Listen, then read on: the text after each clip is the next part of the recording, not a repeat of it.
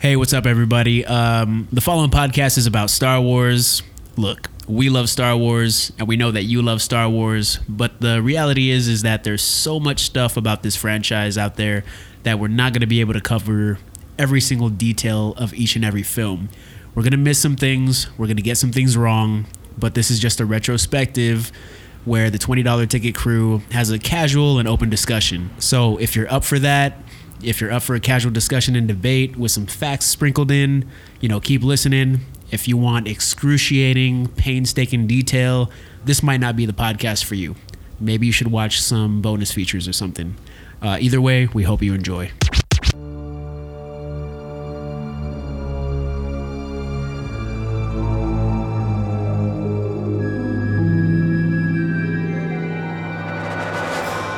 The following podcast contains explicit language and movie spoilers. You've been warned. No, seriously, they're spoilers and foul language. Yeah.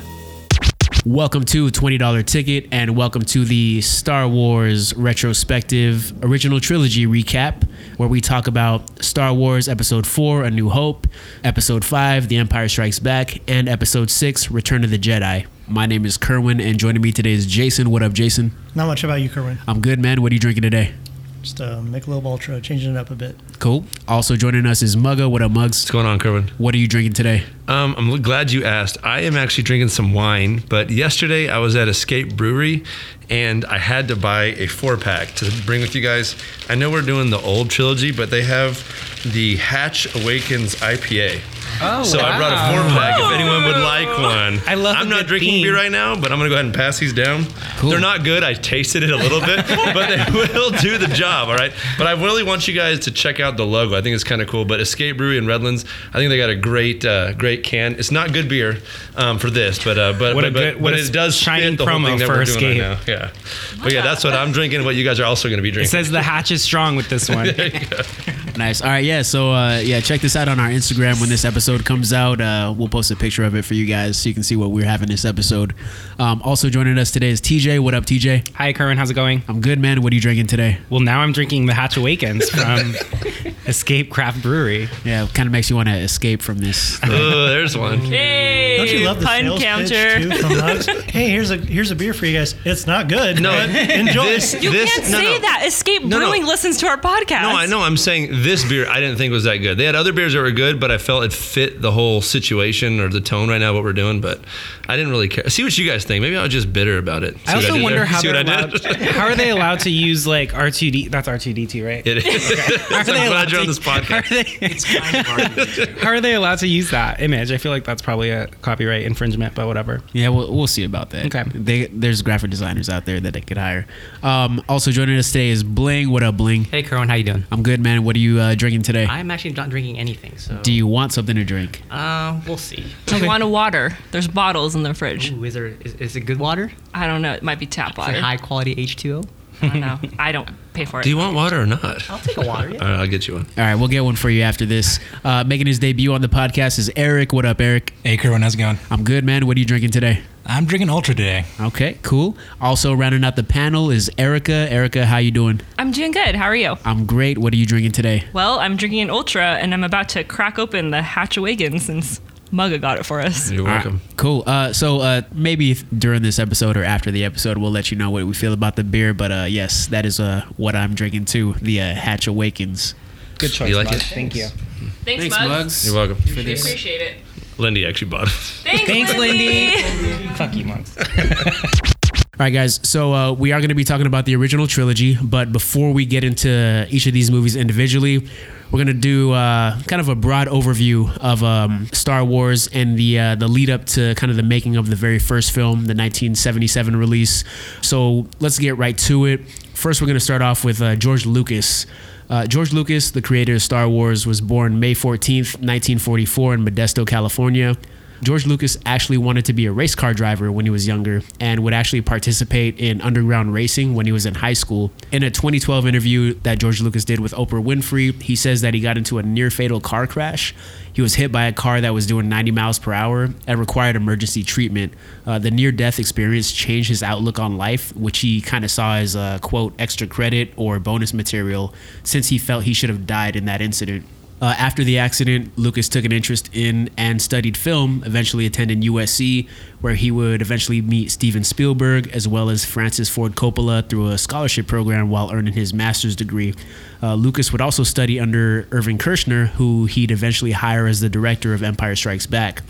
He graduated from USC in 1967, and according to Wikipedia, he tried to join the Air Force, but he got turned down because of his speeding tickets.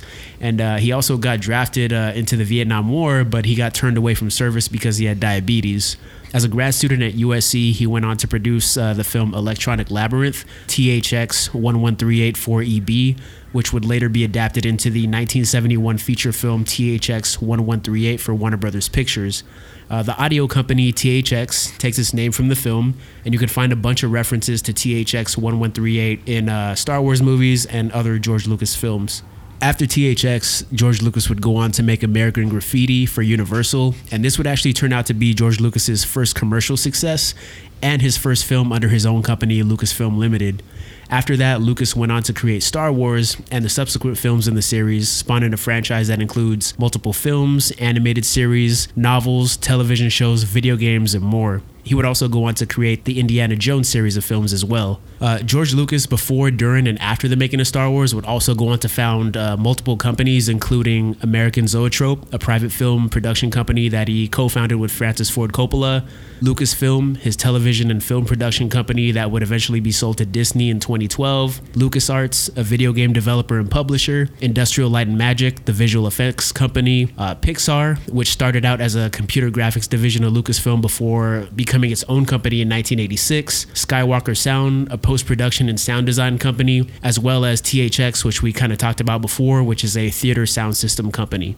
Moving on to American Graffiti. Has anyone ever seen THX 1138 or American Graffiti? I've seen American No. Graffiti. You haven't seen THX 1138, right? Okay. Well, I think on that documentary they talk about that it was a short 20-minute film that he made Right. while he was in school, but then he went on to make it a full-length feature film. Okay. So I haven't seen it either, Yeah. but I don't think it got very good reviews. And I know American Graffiti gets like great reviews though, right? Oh, yeah. I know that one. Have you seen it, Jay? I've seen like scenes, but I've never seen the scenes. exact full movie. I mean, I need to watch it. Like, I didn't even know that Harrison Ford was in it Right, until I was watching this yeah, documentary, yeah. and I saw that. I was like, okay, I really have not seen this movie. No. It looks like a Dazed and Confused kind of thing. But more tamed, I think, right? It's not as... It's more of a 70s, yeah. It's more of a wholesome movie, I Yeah, guess. yeah. It takes place in the 1960s, and it's kind of a like semi-autobiographical account of like George Lucas's life, because he was really into like the cruising scene out in California, where cars were like a big deal. Right. So like a lot of that was taken from his youth growing up. But I did see it in high school. One of my professors,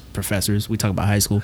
One of my teachers, one of my teachers showed it to us, and they were just kind of like, "Hey, you know who made this film? George Lucas. You like Star Wars, right? Check out this film." And I thought it was pretty good. You know, Yeah. I enjoyed it. Yeah. Cool.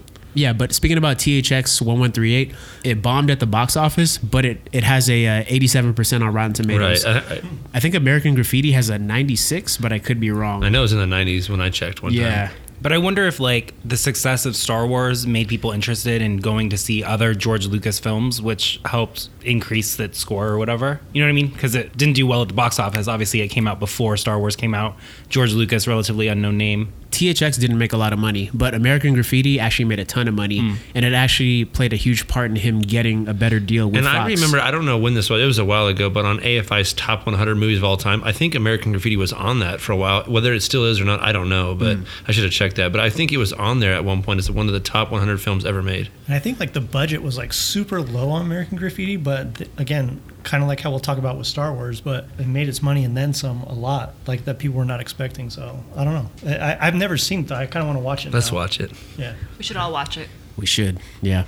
All right, so yeah, getting into American Graffiti. After THX, Lucas would go on to make American Graffiti for Universal, and this would actually turn out to be George Lucas's first big hit. He actually made the movie on a bet with Francis Ford Coppola, who challenged Lucas to make a soft and fuzzy, quote, heartwarming comedy.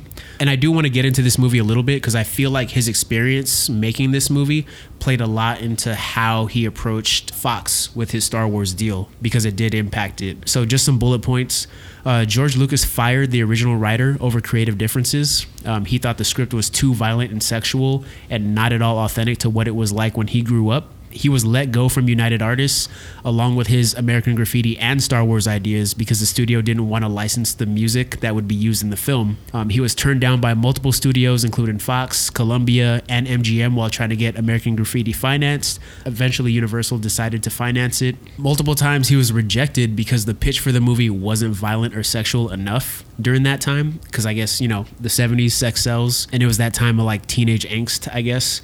He was given a small budget of just $600,000, but was given an additional $175,000 increase because Francis Ford Coppola signed on to produce the film, and Universal wanted to use The Godfather as a marketing tactic. But in order for Lucas to get that additional $175K, he had to turn over his authority on the final cut. So he kind of lost some creative control during the process. In addition, Universal wanted to change the title of the movie, and they even came up with a list of 60 different titles that they wanted Lucas to use. Lucas had to fight to keep the original title American Graffiti. After positive test screenings, Universal wanted to re-edit his film for a theatrical release. Francis Ford Coppola offered to buy the film from Universal so that Lucas could retain his original cut and vision of the film, with other studios offering to buy the movie as well for distribution. Universal refused, and they still hired a third party to re-edit it. It wasn't until after The Godfather won Best Picture that Universal kind of backed off, because now Francis Ford Coppola had some leverage as far as his input on the film. And he made sure that Lucas had more creative control than they were kind of allowing him to have. Universal also only wanted to release American Graffiti on TV. They didn't want to put it in the theaters, but positive word of mouth, both within the studio and throughout Hollywood, kind of forced their hand, and they had to release it. And it was a hit, both commercially and critically. And like we spoke about earlier, it currently has a 96% on Rotten Tomatoes. Let's move on to Star Wars and the inspiration for Star Wars, which was Flash Gordon. George Lucas initially wanted to make a feature film based on the Flash Gordon series, which he grew up watching as a kid. Flash Gordon is a 1930s science fiction comic that eventually became a franchise, including radio serials, live action and animated TV series, novels, and films. Flash Gordon is also inspired by the Buck Rogers franchise that debuted a decade earlier. Also, the opening crawl that you guys see in Star Wars, that comes from Flash Gordon. So like the things kind of going off into space, that's pulled directly from that franchise. Even though George Lucas was in love with the franchise and was kind of dedicated to making a adaptation of it for theaters, he couldn't get the rights to the franchise or the character, so he had to work on an original idea, which would of course become Star Wars. Lucas spent some time before and after American Graffiti working on his original idea. According to an article on newstatesman.com, after completing American Graffiti, Lucas's first draft was titled Journal of the Whills, and it detailed the story of Mace Windu and his apprentice, C.J. Thape, Padawan learner to the famed Jedi Bendu. Jedi Bendu was the first proposed name for members of the Jedi Order. It's not 100% confirmed, but it is said that Lucas took the name Jedi from the Japanese word jidaigeki, which is a genre of Japanese works that take place in the past, mostly in the age of the samurai. George Lucas was a huge fan of Akira Kurosawa, famed Japanese director, and he often cites The Hidden Fortress as one of the main inspirations for A New Hope. Lucas would study tons of different works, read in different genres, studying literary and mythological archetypes from different eras of fiction in order to craft his story. Lucas would also revive his story multiple times, swapping character names, locations, and playing with different ideas until eventually developing the story called The Adventure of Anakin Starkiller, featuring the protagonist Starkiller as the protector of a princess. That early draft also included R2 and C-3PO.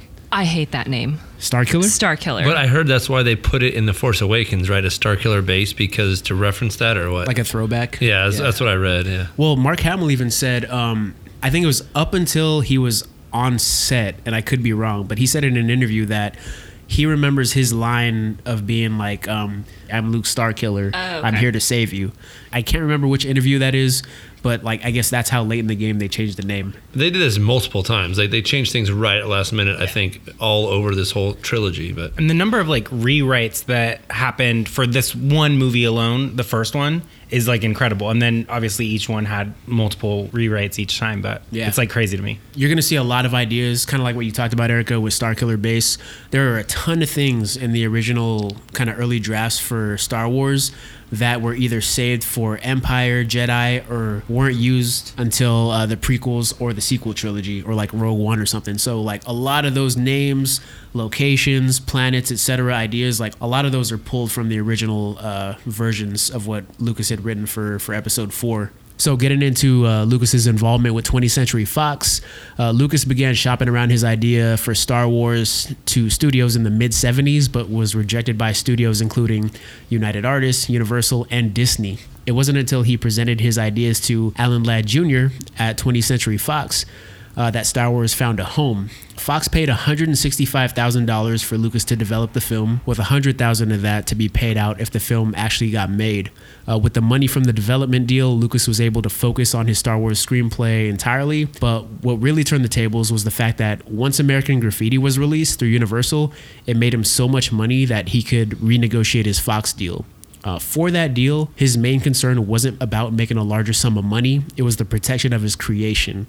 Lucas wanted control of the music, sequel, and merchandising rights to the franchise. The merchandise was big, right? That was the main that was one, a big right? deal. Yeah, okay. Yeah. But I think like they were talking about, like they kind of like the studio kind of sloughed that like to the side. Like they weren't really concerned about it. They didn't have a lot of faith. I think they had more faith in George Lucas. At the time, sci-fi wasn't nearly as big as what we've been accustomed to. You know, I think they were like, "Hey, give it a try. It is what it is." But I don't think they thought at all this was going to be obviously the success that it was. Not only did they not think that it was going to be so successful, obviously it blew everyone's expectations out of the water, but merchandising at the time was also just not a big deal. Like merchandising became a big deal because after Star Wars. Yeah. And that's why the studio was like, oh yeah, okay, you want less pay and merchandising rights? Cool, like you can have that, that's no problem. Because up until this point, there had never been a successful launch of merchandise related to a film. Yeah, and I was watching the documentary Kurt and I were talking about earlier, and they talk about how like when they were making movies, it was really stagnant. Like it's very complacent. People just made the movies the same way all the time, Like churning them out. Yeah, and now like with George Lucas and then like Steven Spielberg, all these guys started to come up that were younger, had this different take and had this different vision. For me, like hearing that George Lucas had the wherewithal to know like, hey, like no, I need to keep some of these rights. Mm-hmm. And yeah, the studio does not know how big this is going to be, and he probably didn't even know how big it was going to be at the time. Right. But well, I'll get into it. I heard he didn't even attend the premiere. Yeah, he didn't even on vacation. He was like, Well, it's not going to do well. You know? Are we going to discuss, can we discuss this now, the whole Steven Spielberg, George Lucas bet about whether Star Wars was even going to be successful, or should we save that for later? I want to know about it now. What are you talking about? So there was a bet between Spielberg and Lucas that Star Wars wasn't going to be a success. So I'm And taking then- it Spielberg bet on it and Lucas didn't? Spielberg thought it wasn't going to be a success. No, Oh, I Spielberg. thought it Or he was. did. He did. Yeah, Okay. So at the same time, Spielberg was working on Close Encounters of the Third Kind. Great movie. And George Lucas thought that Steven Spielberg's movie was going to do much better. And, you know, we'll get to this later on, but Spielberg was probably one of the only people that George Lucas was working with at the time, or was a contemporary of his, that thought that Star Wars was going to be a big deal. Like, he kind of had the foresight to say, like, yo, man, like, you got to keep working on this. This is going to be great. Because, you know, he was around for, like, test screenings, the filming, post-production, all that other stuff. So he got to see firsthand what George was working on during the process. And he's one of the few people that actually kind of believed in him, other than maybe Alan Ladd and a couple other individuals. Okay, so what I heard, correct me if I'm wrong, Kerwin, so Spielberg felt strongly about this film being a success. So he made a bet with George that if it was a success, he would take like some royalties from it. Was that true? So what they did was they traded royalties. And I think what they did was they traded 2.5% of royalties on the back end for each other's films. So Spielberg would make 2.5% off of Star Wars, and then Lucas would make 2.5% off of Close Encounters. So to this day, Spielberg is still making money off of Star Wars. So yeah, that was pretty much kind of why he wanted, you know, the merchandising rights. The studios kind of didn't have the foresight, like you said, TJ, Jason. They didn't think that merchandising was important. Movies didn't make a lot of money off of merchandise back in those days. So they pretty much just said, you know, screw this guy, take whatever. Like, that's not going to make you a lot of money anyway. As far as the music rights are concerned, George Lucas wanted those rights because Universal was making a ton of money off the American Graffiti soundtrack. soundtrack, and he saw nothing of it, even though he's the one that picked out every song and he was the one that fought to license the music for that movie. And George Lucas also wanted the sequel rights in order to protect the unwritten parts of the script, which had to be cut from the original writing of Star Wars and would later become Empire Strikes Back and Return of the Jedi. So the first draft, I guess, of Star Wars had everything in it from all three movies. And George Lucas very quickly realized that this ain't gonna fit in like a 2-hour movie. Right. Like I have to cut these out and save them for sequels. So what he did as part of his deal was make it so that regardless of the success of the movie, he still got the right to make those 2 sequels and complete his story. So if Star Wars bombed, was a failure, 20th Century Fox still had to finance his other 2 movies, or at least one of them. So that was kind of why he put that in his contract for the sequels. Well, I think because when he wrote the script too, I think he said it was like over 200 pages long. And usually they were 100 pages long for a normal script, correct? Yeah, and I think even that might be getting lengthy Like, sometimes. yeah. Yeah, so like this is over 200 pages, so that makes sense. Like he So- had this whole story written out. So the theory that he wrote the prequel also, that's all something that I'm just trying to figure out where that came in, because I always heard a theory that he wrote all these movies and they only wanted like the New Hope section or whatever it was. That's not the case. He wrote this story, right? And then he realized, I have something. Did he leave room for 1, 2, and 3 down the road, or how did it go? I believe George Lucas has said he'd always planned Star Wars to be part of a 3 trilogy / 9 film type series. Okay. He says it himself that the original draft of Star Wars, or one of the early drafts, included everything from episode 4 to episode 6. And Okay. he had to cut way the hell back because of budget and because of kind of, he just had to be realistic about what he could actually produce and direct. I also read that it wasn't until The Empire Strikes Back, the writer, through all of these drafting processes, that he decided to make Darth Vader Anakin Skywalker and make him Luke's father. And at that point, I think, is when he realized, like, okay, we can make something huge Prior. out of this. Yeah. Yeah, because the people are going to want to fill in the gaps as to how we got to this place. In that second film in the original trilogy is when we started to see episodes as part of the title of Star Wars Episode 4, Episode 5, Episode 6, etc. And I think it really was the catalyst of him deciding that there is so much more that we could discuss and go into. And I think that's probably when he decided, like, this could be something big. And that's when he went back and retroactively named A New Hope Episode 4. Then he had Episode 5 with Empire Strikes Back. It was Episode really 6. just Star Wars, right? Originally, it was just Star Wars. It was like the Star Wars. Yeah. I Yeah, think, or it was something like that, it was the Star Wars with some subtitles, but he didn't want to like confuse the audience because it's just like it's the first movie. He doesn't know if he's going to get sequels made, even though it's in his contract. People don't know this is part of a franchise, so he just reduced the entire title down to Star Wars. All right, so in addition to the music, sequel, and merchandising rights, George Lucas also demanded that Lucasfilm make the movie and not Fox. Fox would only distribute the film. George Lucas's previous experiences on other sets kind of opened his eyes to just how wasteful a studio could be with their budget, and he knew he couldn't take any chances with money on a project that was ambitious as his. In addition to his newfound success with American Graffiti, George Lucas hired Ralph McQuarrie to develop concept art to be used to sell the studio on the look and feel of the film, since he didn't really feel like his script was enough to do so. Ralph McQuarrie has worked on the entire original trilogy, along with Raiders of the Lost Ark, Close Encounters of the Third Kind, E.T., and other films. After renegotiating his deal, George Lucas was given a budget of $8.5 million to produce the film. So moving on to Industrial Light and Magic, George Lucas founded Industrial Light and Magic in 1975. He founded his own visual effects company because visual effects just weren't a thing in the 1970s, kind of based on the types of film that were being made at the time. Also, the 20th Century Fox effects department was shut down and no longer in use. At ILM, they had to build a lot of technology from scratch, including rigs, computers, and develop entirely new filming techniques because a lot of the types of special effects and visual effects that they were doing had never been done before on film. They built tons of models based on concept art by Ralph McQuarrie and sketches by Joe Johnston. Like we all talked about on the Marvel podcast, Joe Johnston would go on to direct Captain America: The First Avenger. George Lucas wanted this movie to have a lived-in, logical look, so everything was built with that aesthetic in mind. So when we talk about how Star Wars looks like a galaxy where people live and have lived for a long time. That was one of the main aesthetics that they had to go with while building models and constructing sets. I think the term that I kept reading was a used future, like a future that looked like people had used it. And I have to say, like, that's one of my favorite things about the Star Wars franchise in general, is that it looks realistic and it looks like things break down, and, you know, just like all technology does at some point once it's been used for so long. It was so different from what people were used to seeing in science fiction up until this point, and I think that is one of the, like I said, one of my favorite parts about this, because it's so opposite of like that sleek, brand new, like all white interiors, you know, that you're used to seeing, like metallics that you would see in sci-fi films back then.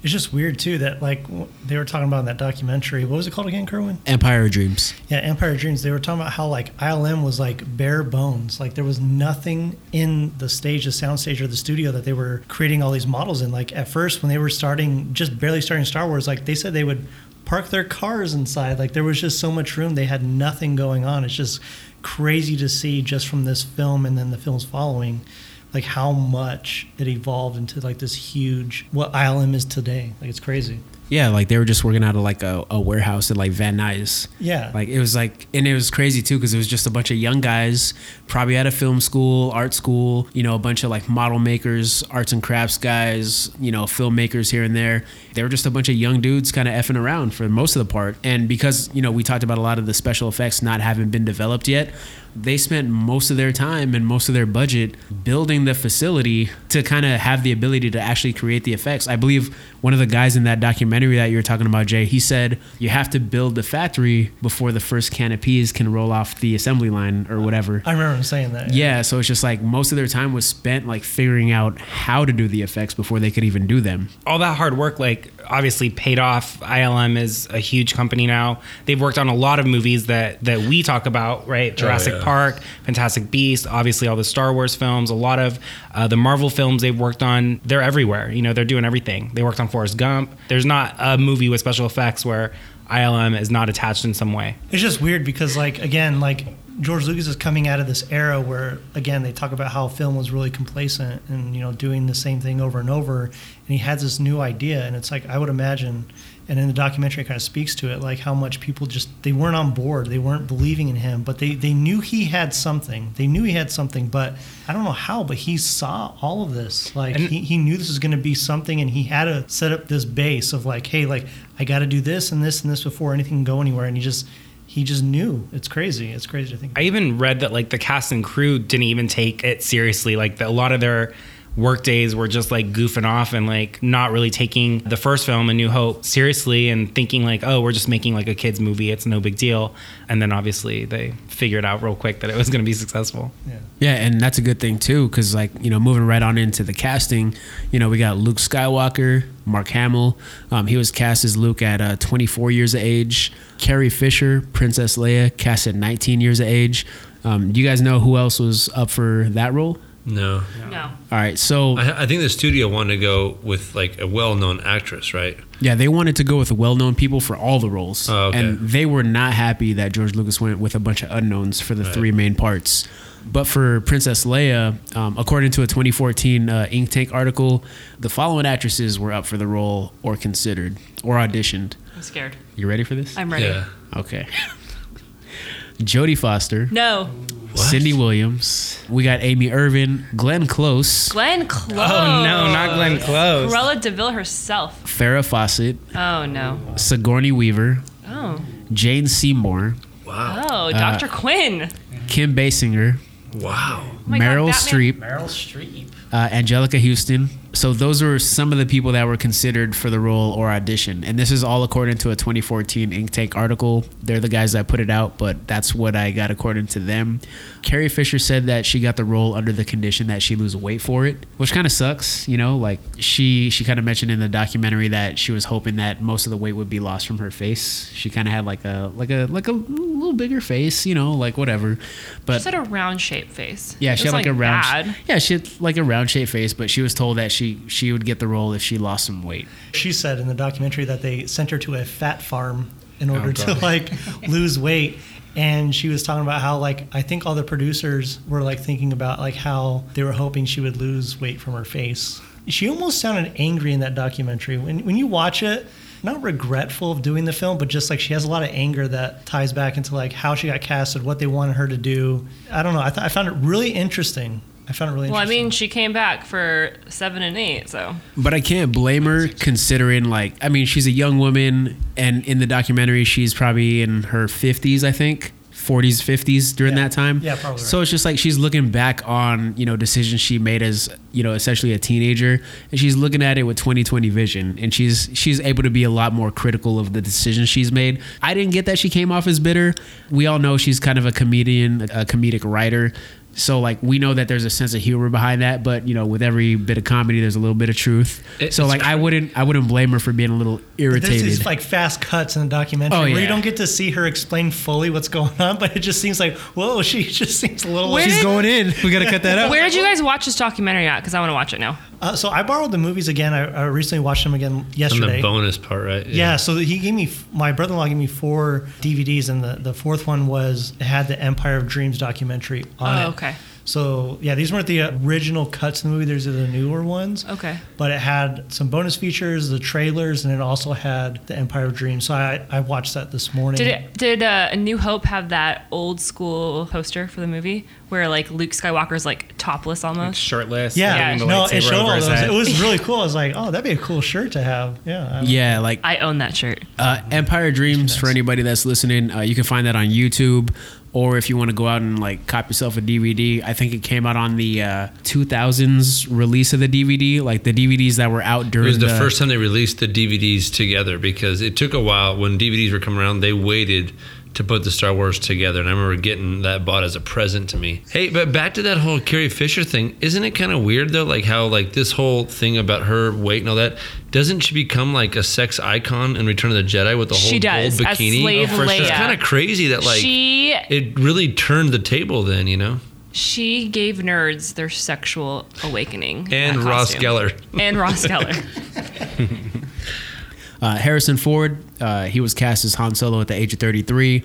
Other actors that auditioned for the role or were considered were Burt Reynolds, Nick Nolte, Sylvester Stallone, Kurt Russell, Bill Murray, Steve Martin, Bill Murray, Al Pacino, Jack Nicholson, and Christopher Walken. Wow. I could see Burt Reynolds. And I heard that Harrison Ford was not at all like in the running. Like he was just doing the test screening because of the relationship he had with Lucas at American Graffiti, correct? Yeah, so Lucas, I think he made a point of not recasting anyone from previous films. So he had, I think from the documentary again, he had Harrison Ford there reading lines to Princess have Leia. people audition. Yeah. So he sat there reading lines. Right. But after so long, I mean, I think George Lucas probably saw it and was like, hey, like, You're Han Solo. this guy is perfect. Yeah. Because, I mean, in the documentary, again, you see Kurt Russell reading these lines. And Kurt Russell's, I mean, in 75, 76 when they're doing these, it's like he's a young dude. It's interesting to see him reading these lines, but the way that Han's gonna say Han Solo, as Harrison Ford's reading these, it's like that's got to be Han Solo. There's no way. I'm glad Harrison Ford is Han Solo. It's just crazy how he wasn't supposed to be at all. Well, no, that too, but he was like one of my first crushes because of Han Solo. It's a head scratcher, but all right. I loved him. Like when you were a little girl in the 70s or what? No. When I saw it in the 90s. So like we said before, the studio wasn't impressed with Lucas's choices for the starring roles of the movie, being all unknowns. But for Obi-Wan Kenobi, Lucas went with Sir Alec Guinness, who was fresh off of an Oscar win for Bridge Over the River Kwai. Shout out to Unforgivable for that. Darth Vader was played by bodybuilder David Prowse, who would later be voiced by James Earl Jones. Peter Cushing was cast as Grand Moff Tarkin, and Peter Mayhew was cast as Chewbacca the Wookiee. Kenny Baker and Anthony Daniels were cast as R2-D2 and C-3PO respectively. George Lucas at first wanted C-3PO to have an American accent and sound a lot more like a used car salesman, but I after heard he's also supposed to cuss a lot too, right? yeah, he's supposed to be like foul-mouthed Yeah. and untrustworthy. But after having, I believe Anthony Daniels said, like after having about 30 plus guys come in and kind of do test voices for the character, one of the guys that actually came into audition told George maybe you should just go with the original guy. His voice is perfect for the mannerisms and the way the character is physically portrayed on screen. So that's when George Lucas decided to go with Anthony Daniels for the actual voice of the character. I was watching that documentary and they talk about how originally Luke Skywalker was supposed to be like 60 years old and be like this general that had retired, and Han Solo was supposed to be green. Oh yeah, And it's have like gills. like a monster or alien, Yeah, I guess. I don't know. I'm glad they went the route they did, but when I was Well, I watching thought that, they wanted the connection between Han Solo, Leia, and Skywalker of the three like humans. That's what I thought. That why they changed it the way it was, right? Look at the budgetary reasons. Yeah. Like, could you imagine having to do like makeup Solo, for somebody? Yeah, all the time, nonstop. But like when you think about it too, like a lot of the things that are talked about in the very, very early drafts show up much later. So Yeah. like the first character he comes up with is Mace Windu. Yeah. And Mace Windu doesn't show up till episode 1. Right. You know, which is crazy when you Yeah. think about it. Bless your soul, Mace Windu. I loved him. He was a real one. Going with these no-name actors, I'm assuming they didn't have to pay a huge budget or salaries. The for these. budget was $11 million for this movie. But what was just the payroll for? I for the, do not know you that. don't have that information. Yeah. Okay. well, I have some of them. I read that James Earl Jones. 75,000, right? I mean 7,500, right? Yeah, 7,500 for Yeah. 2 hours of work. A half Wow. day. Yeah. Just for his voice. Okay. Yeah. Mark Hamill made, I don't know if this is true or not, but 650 grand. I don't know if you guys saw Wow, that too. okay. And 0.025% of the movie's total profit. But 650 grand off of 11 million is a big portion of it. a You know, big I mean, chunk. the way I look at it. And then This is in the 70s too. Yeah, it That is, money's yeah. a lot. Alcatraz actually, I think, took 2.25% of gross, which also include, I think. part Was of- it for this movie or the Yes. second movie? No, it for was this movie for too. movie. Okay. He thought the script was rubbish, but he somehow, I think he was the only one that knew, like, hey, this is going to be big. So and he said. and he also didn't want to be in the second one for that reason as well. But we'll get into all yeah. that. Yeah. So I mean, it's also become a staple for like a lot of top billing actors now to ask for this. So he took no money. took no money. He but just just said, I want a percentage of this. 2.25% of gross, Very smart. which is smart because usually if you say net, you make nothing. And Yeah. then it's somehow that also included, I think, parts of the movie coming out on video and whatever. So Wow.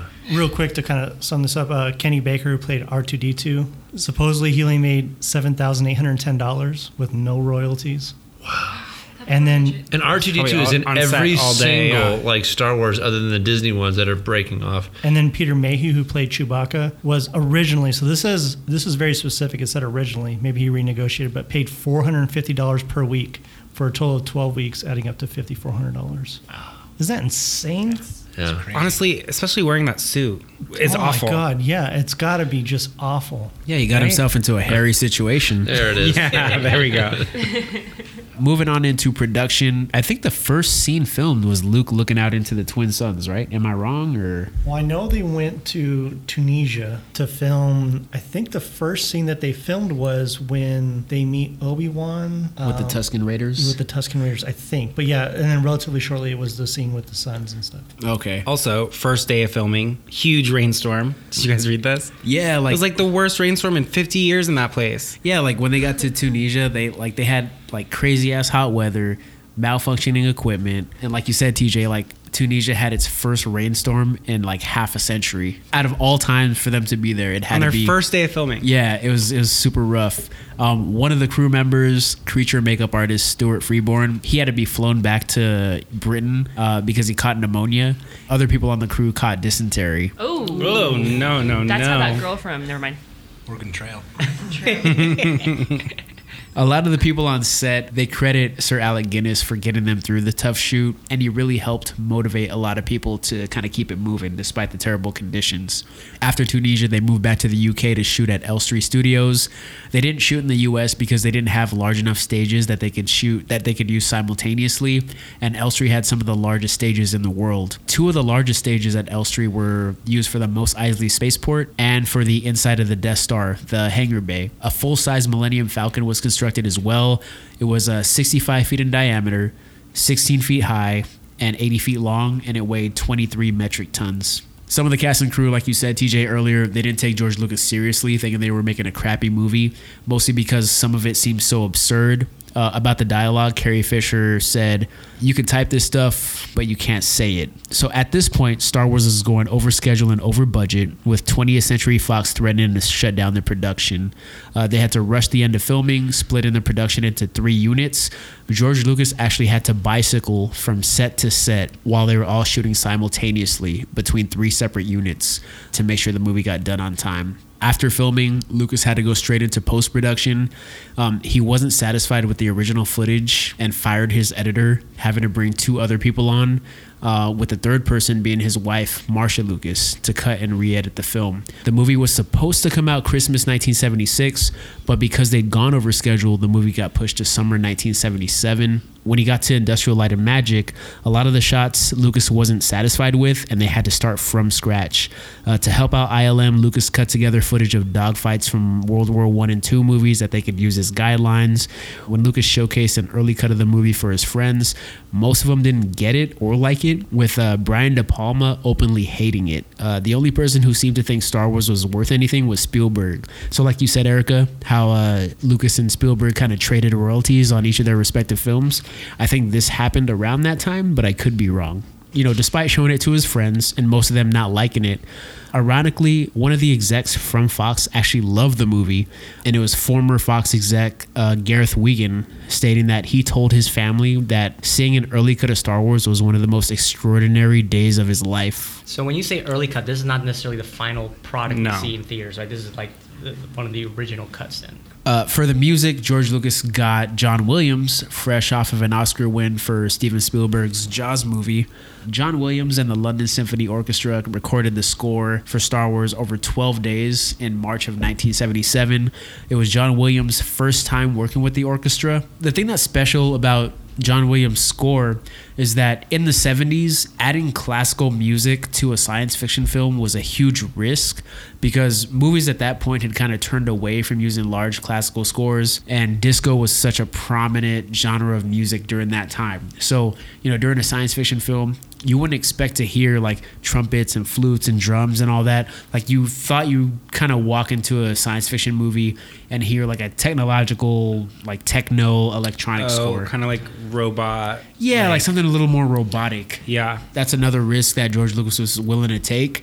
And, you know, according to the documentary that we keep talking about, Empire of Dreams, the score, despite all the bad things that were happening with the movie at the time of its production, the score was the one thing that exceeded George Lucas's expectations. So on Wikipedia, John Williams outlines if you were to try to recreate the score, he outlines it like no other. Like he says how many woodwinds, how many brass players, keyboards, timpani, percussion, strings, additional instruments, and non-orchestral instruments you would need.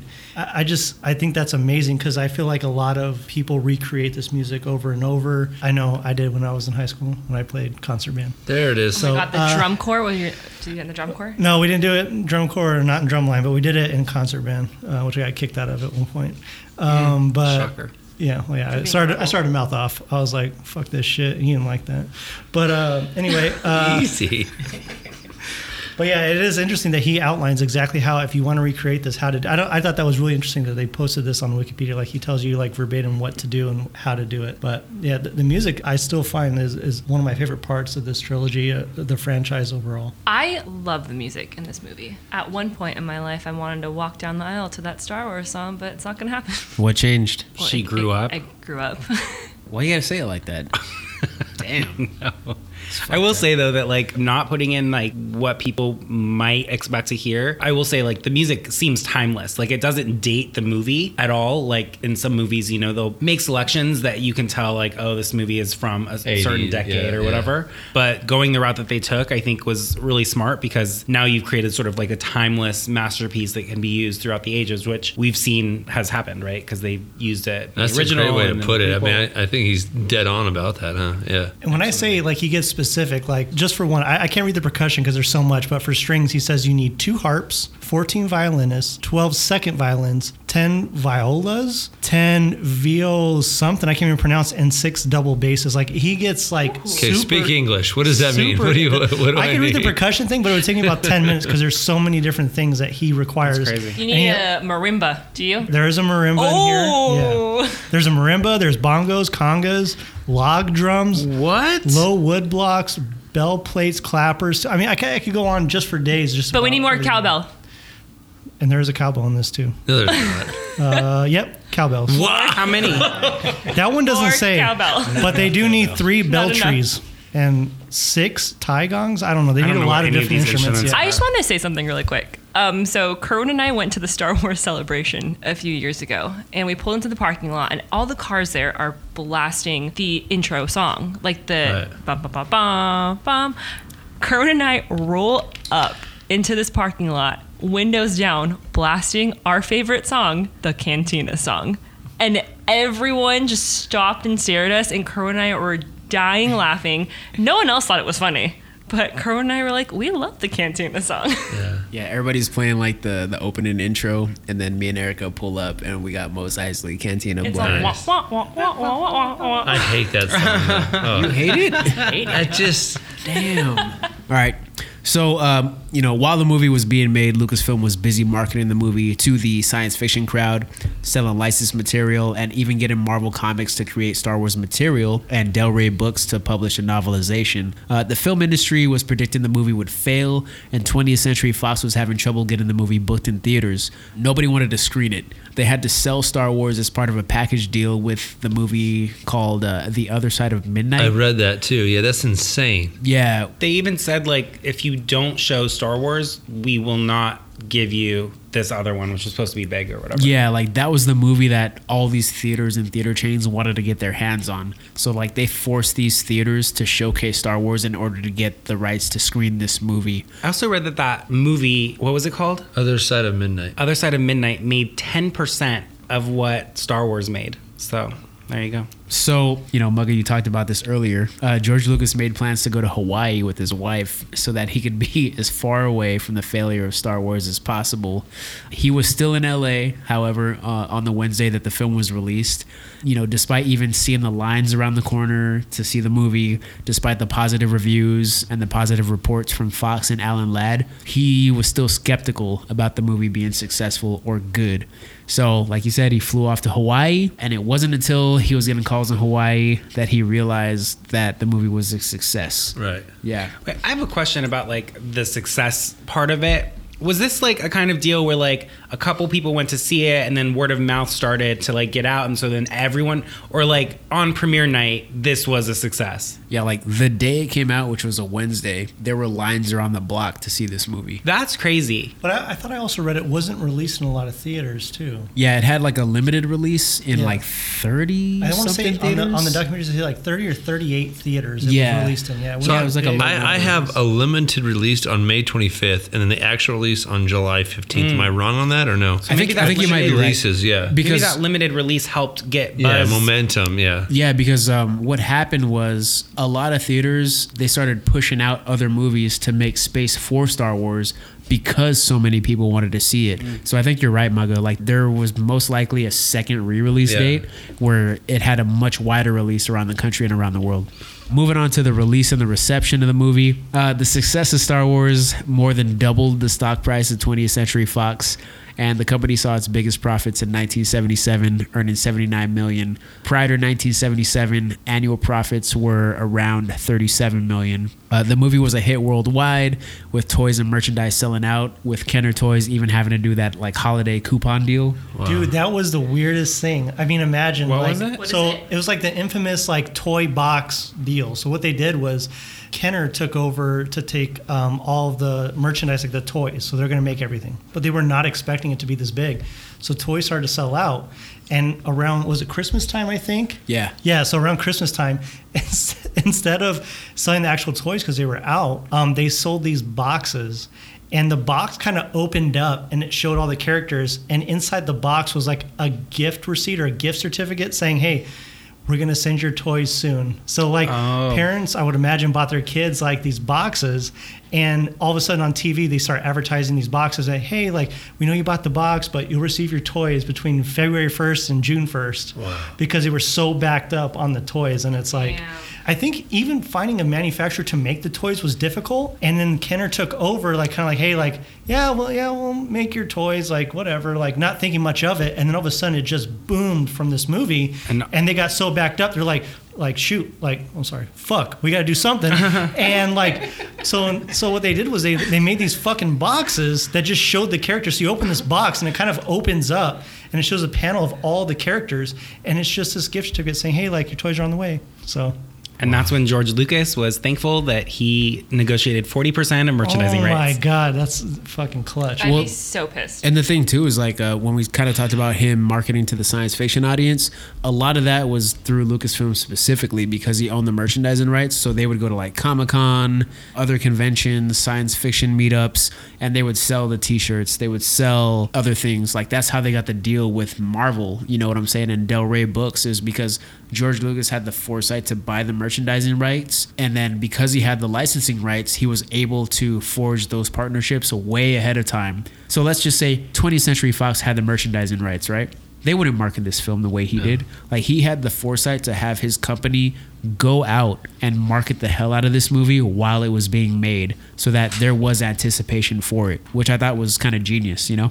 Oh, for sure. Something I wanted to bring up, I was in a company where we try to do T-shirts and all that stuff. We actually had a meeting with a guy named Tom DeSanto, and he was an executive producer or producer on Transformers.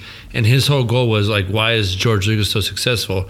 Well, he makes a movie and then just like lives off of like all the merchandise, the lunchbox. So that's why he wanted to do Transformers, because he knew, hey, make the movie and then you just live off all that stuff. I think that's kind of like the same philosophy. It's like, it's pretty impressive where it's like, hey, here's the movie, but you just make your fortune off of all the stuff that comes from the actual movie itself. Transformers is a weird one though, because it almost started the opposite way. It started as a toy and then became a movie. Well, TV show and a movie after that. The movie was a hit worldwide with toys and merchandise selling out, like you said, Jason. The movie was so popular that even crew members were getting asked for autographs, not just the actors. Star Wars at that time had become the highest earning movie in Hollywood history. Star Wars was nominated for 10 Academy Awards, winning 7, including Best Original Score, Best Sound, Best Costume Design, Best Art Direction, Best Film Editing, Best Visual Effects, and it won a Special Achievement Oscar for Ben Burt for sound. In 1989, the original release was selected for preservation in the Library of Congress. Star Wars would go on to change filmmaking and filmmaking technology, pop culture, and society as a whole through its influence, inspiring tons of creators in multiple mediums, making its way into politics and technological fields, as well as spawning its own religion, Jediism. What? Oh, wait. Which is a thing on Facebook. You can say you're a Jedi. Yeah, it's real. According to Wikipedia, the total combined box office of the Star Wars films is second only to the MCU, the Marvel Cinematic Universe. Oh, if you guys don't mind, I'm going to run through the top 10, if that's cool with you guys. Fine, yeah. All right, so the top 10 film franchises based on box office. MCU, Marvel Cinematic Universe at $22.5 billion. Star Wars is second at $9.2 billion. Harry Potter, number 3 at $9.1 billion. But I think they just beat Harry Potter with Disney's help, right? Because I think Harry Potter took them over, and then Disney stepped in, and they have the 4 Released some movies, movies, of Disney. Yeah, because they kept making more movies. Number 4, Avengers. So if you only count the 4 Avengers movies, $7.7 billion. Number 5 is Spider-Man with $7.2 billion. So all the Spider-Man movies, regardless of MCU, All of Sony, them? whatever, all of them. That doesn't seem fair. Yeah, $7.2 billion. You got a leg up. James Bond, $7 billion. Number 7 is X-Men at $6 billion. Number 8 is Fast and the Furious at $5.8 billion. Yes. Toretto. Yes? I'm just kidding. I just said No. Toretto. God, it's awful. Come on, man. Too Fast, Too Furious. Yeah, bro. Yeah, come on. What's wrong with you, man? You seem furious about this. Too All right. fast. Oh. Put me on the board. Number 9 is Lord of the Rings at $5.8 billion. Number 10 is the DC Extended Universe at $5.2 billion.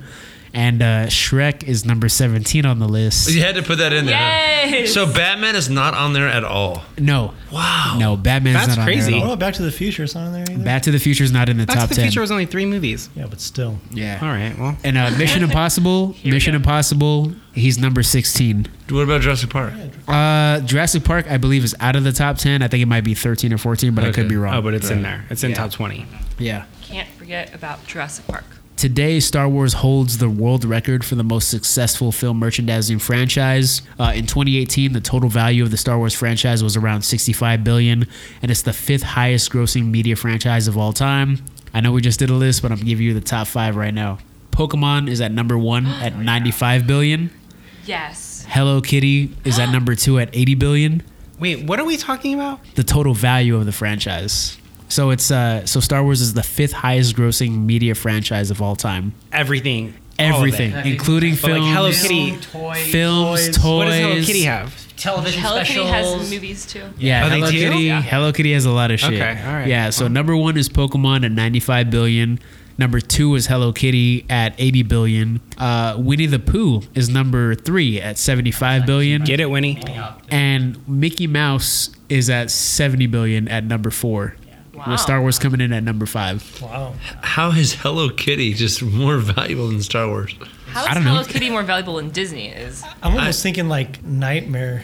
I know we were talking about this earlier, but I kind of feel like Nightmare Before Christmas has a lot They of have shit so out there. much shit out there. Yeah. The biggest surprise for me is like how Winnie the Pooh is above Yeah. Mickey Mickey Mouse in Mouse. general. I get Pokemon. I get that. Yeah. But like Winnie the Pooh over Mickey Mouse. I don't understand Send that. me the link. I'm gonna check your figures. Okay. Well, it's on Wikipedia, so Oh, yeah, damn. I got that off of that. But I feel Everyone like knows that Winnie Wikipedia the Pooh is really popular 100% amongst accurate. like children and new mothers. I have a lot of girlfriends who popped out babies, and every single nursery is like Winnie the Pooh, and they always ask for Winnie the Pooh shit. So Yeah, but I could see Winnie the Pooh. I being, feel like they also ask for like Mickey Mouse, and well, that's true. Well, I wonder if Mickey includes Minnie. Yeah, because that's another thing. Is it, No, is it it does. just Mickey? Yeah. So Mickey Mouse, Mickey is and like, Friends. Yeah, it's Mickey and Friends. So it's got like Goofy, Minnie, Donald, all that other Okay. shit. So they should beat Winnie the Pooh. Yeah, true. Although Winnie the Pooh has Tigger, he's got a crew too. Yeah, he has a huge crew. He has a crew. Winnie the Pooh and Tigger too. Okay, back to Star Wars.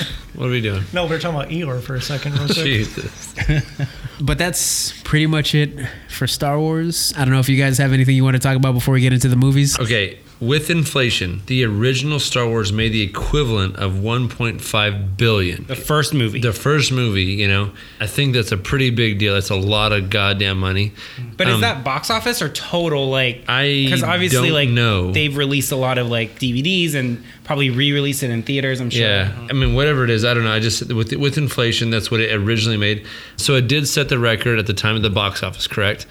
I read something. Correct me if I'm wrong. If anyone has ever read anything about this, James Cameron was a truck driver at the time, saw the movie, and it influenced him to be like, "Hey, I read that. I want to get into movies." So he did movies, which is ironic because he then made Titanic, which is the only movie to dethrone Star Wars at the box office. And because he did that, George Lucas sent him a photo of a Titanic ship with all Star Wars characters. And at the top is obviously Leia and Skywalker doing the whole, you know, I'm the king of the world, and said, "Hey, congrats, you know, Jim, George." You know, I thought that was kind of weird that, like, hey, his film influenced James Cameron to, like, hey, go into movies, and then with Titanic, he dethroned him, and I thought that was kind of a cool connection. I don't know if you guys ever heard about that. And then James Cameron even sent something to Marvel when Titanic was dethroned. Oh, was it? Yeah, Yeah, He no. sent What did he send? something I think he sent something to Kevin Feige with like and the then- and Titanic Russo being brothers, sunk by yeah. like an A. Yeah. Oh, nice. Yeah. nice, And then nice. like Send him a pile when of like dog shit. when like Jurassic World broke like the single weekend or whatever box office or like the total box office for like $2 billion or something, like Lucasfilm sent like them something. Yeah. Or Good- like it was the other way good around, sportsmanship. same year or something like that. I mean, Yeah. they're all in If the someone same beat me, fraternity. I'd They're be pissed. filmmakers, Like, and we're they're just like, making "Hey, another I got your back. I appreciate what you did. You're setting the bar to this now. It's so great, you know." Yeah. But I thought it was kind of cool that the guy that dethroned him, he was inspired inspired, by you him. know, by watching Star Wars. I thought it was great. you Yeah, know, that's a but, cool yeah. thing. Yeah. It is funny too because I traded my brother-in-law. I bought Avengers Endgame on Blu-ray. Hadn't even opened it yet, but I did trade him so I could borrow the original trilogy Wars. to watch it. Yeah. So That movie is so great. I still even Avengers didn't Endgame? crack the seal on it, and I was like, "Well, I gotta give him something to let me borrow these movies and the Collateral. documentary." Yeah. And I was like, "Here, haven't even opened it yet. Take it." Yeah, because Endgame is so much harder to find than the trilogy on I'm DVD. just saying. He's like, hey, I look mean, at you this. gave him one movie. He gave you 4 DVDs. He's like, this is fresh. It ain't even open yet. take it. I know. That's where I upped the ante. I was like, hey, look at this. It's sealed. Mint condition. Did he open Mint it? Condition. Right here for you, brother. What? Did he open it? Not in front of me. He set it aside, though, like it was something precious. So I appreciate that.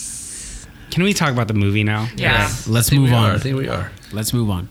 Let's get into it and talk about Star Wars Episode 4, A New Hope. It was released May 25th, 1977, directed by George Lucas. It stars Mark Hamill, Harrison Ford, Carrie Fisher, Peter Cushing, Alec Guinness, David Prowse, James Earl Jones, Anthony Daniels, Kenny Baker, and Peter Mayhew. 93% of critics liked it, giving it an average score of 8.76 out of 10. 96% of the audience liked it, giving it an average score of 4.55 out of 5. The budget was $11 million. Opening weekend, it made $6.8 million. Domestic gross overall was $406 million, and its worldwide gross was $775 million. Upon its re-release, domestically, it made in 1982 $460.9 million. The special edition worldwide release in 1997 earned it $579.6 million, and its total overall gross was $1.8 billion. So how do we feel about Star Wars Episode 4, A New Hope? Great.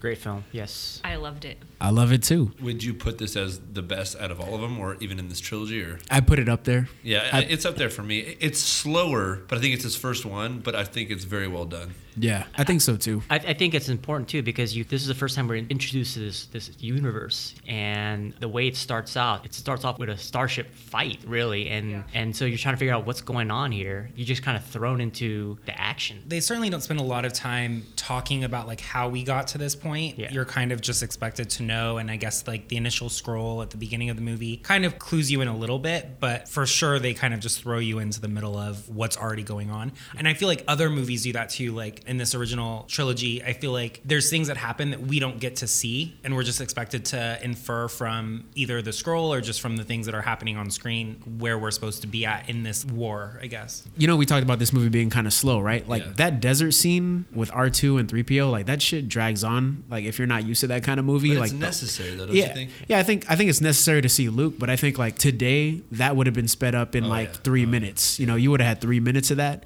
But I got to give this movie props because I think one of the best things it does, and it does well, is throw you into the action right away. Yeah. Like you read that scroll, you're getting a little backstory, and then boom, Corvette, Star Destroyer, fight already on a starship. Darth Vader shows up. You got the imagery with the stormtroopers in all white. You got Darth Vader in all black, so you already know who like the big bad is and everything. And I think everything visually about that crawl all the way to when the droids kind of land on Tatooine is like done so well. Because could you imagine if like we started off with Luke, like how fucking bored you would be? And then also I think we're missing John Williams is like just the music. When you put the music in, just like the beginning song as well as like is it the Imperial March? Is that what it's called? The Imperial March. Yeah, so the Imperial March doesn't show up till Empire. We don't hear it at all. Yeah, no. Okay. It's not in Episode 4 but at all. But they do have some sort of fan you are. Shut up. We do have some sounds though when Vader comes onto screen and all that stuff. I feel like it's just so great. And then the two sun scene with Luke.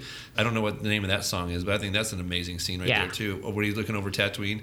I think the music. The music did really set the tone. Like even if you didn't know what was going on, it did really set the kind of what we're kind of going to expect. Hearing the song during the opening scroll, like that hypes me up to this day. It's my alarm sometimes. It's like you have like the big ass letters too just show up right away. It's like dead quiet and it's just like a long time ago in the galaxy far. And then that pause, fade to black, and then like bam, big ass letters like fade off into the background. You know, kind of getting back to like Darth Vader or whatever. He doesn't have his like Imperial March theme in this movie, but he does have like some sort of theme music that goes with him. Yeah. And if you watch like Rogue One, when Krennic goes to visit him on Mustafar, like that's the music they use for Darth Vader when he comes out to visit him. It is? Yeah, the New Hope music is what they use. Yeah. Oh. I could definitely say they had like ominous tones, I guess you could say. So you knew that it was an evil presence there, and then you knew when there was sorrow and there was like curiosity. You know, you got two characters in the droids, R2 and C-3PO. They can't really convey emotion. There's a lot of physical acting, and I think their performances especially rely a lot on music. Yeah. And when you think about the technology of the time and how maybe you're not able to do a lot of cool shit or whatever, or like we talked about, like this is an older movie, so you're filming a lot of things that haven't been done before. So like technically you're not up there as far as how you want to convey things. So I think the music does a really, really good job of doing that for you, supplementing the visual material in this movie. Because I couldn't imagine this movie with any other kind of score. You know what I'm saying? No, I think totally it has to be like a classical score. Not only the score, but also like just sound in general. I thought they did a really good job again trying to make up sounds for things that don't exist yet, or they're imagining or made up different animals and different types of machinery and things like that. Yeah, I think Ben Burt, he's the sound guy and editor. Like he just spent like the entire time while they were filming in Europe. I think he was just developing sounds like from scratch, like the entire time. And I think this film was going against the grain because the movies that were coming around at this time was used to using like I think very like disco or pop kind of music. So for them to go with this kind of almost classical score was kind of going against the grain. To kind of piggyback on like going against the grain, and I think we talked about this in behind the scenes, but this future that we're like privy to is a future that no one had ever seen before. Like we were used to sleek, white, clean, super futuristic, and then we're thrown into this like used future of breaking down robots and scrap metal robots and like breaking down jets and things like that. It was just a new take on something that had been done a lot of times before, I feel like. It's not the future though. That happened a long, long time ago. In a galaxy far away. Well, I think a lot of the movies at that time too were like kind of all copying each other, the stylistic approach and stuff. So this was like really, like you're saying, is really different. But I'm kind of thinking too, like younger kids now getting into Star Wars and Disney kind of taking over it now. Like, what do you think someone now that like has only seen maybe Force Awakens and forward, like if they go back and watch this, do they really appreciate it? Do you think they like it a lot? Because that is me. No, I don't think you do. We talked about the pace of this movie being slower than what we're used to. And to me, that was the biggest challenge to get over. Again, I don't want to take away from like the global impact that this movie had on filmmaking, but I didn't really care for this movie. Like it wasn't to me what it is to you guys, for sure. Well, this is my least favorite out of the three. Oh, really? For sure. It's my least favorite out of the three as well. It actually ranks number 4 in my Star Wars film ranking. But I think that issue with timing, especially in today's filmmaking where things are faster paced and everything's like sort of bigger and faster and louder, we're not used to this sort of slow progression or story development. So for me to sit through it, even as an adult, was like a challenge. It was a struggle at times. So I saw episode 1 in high school, and that's what got me. And I really wanted to go right back and watch all of the old trilogy. You start with this one.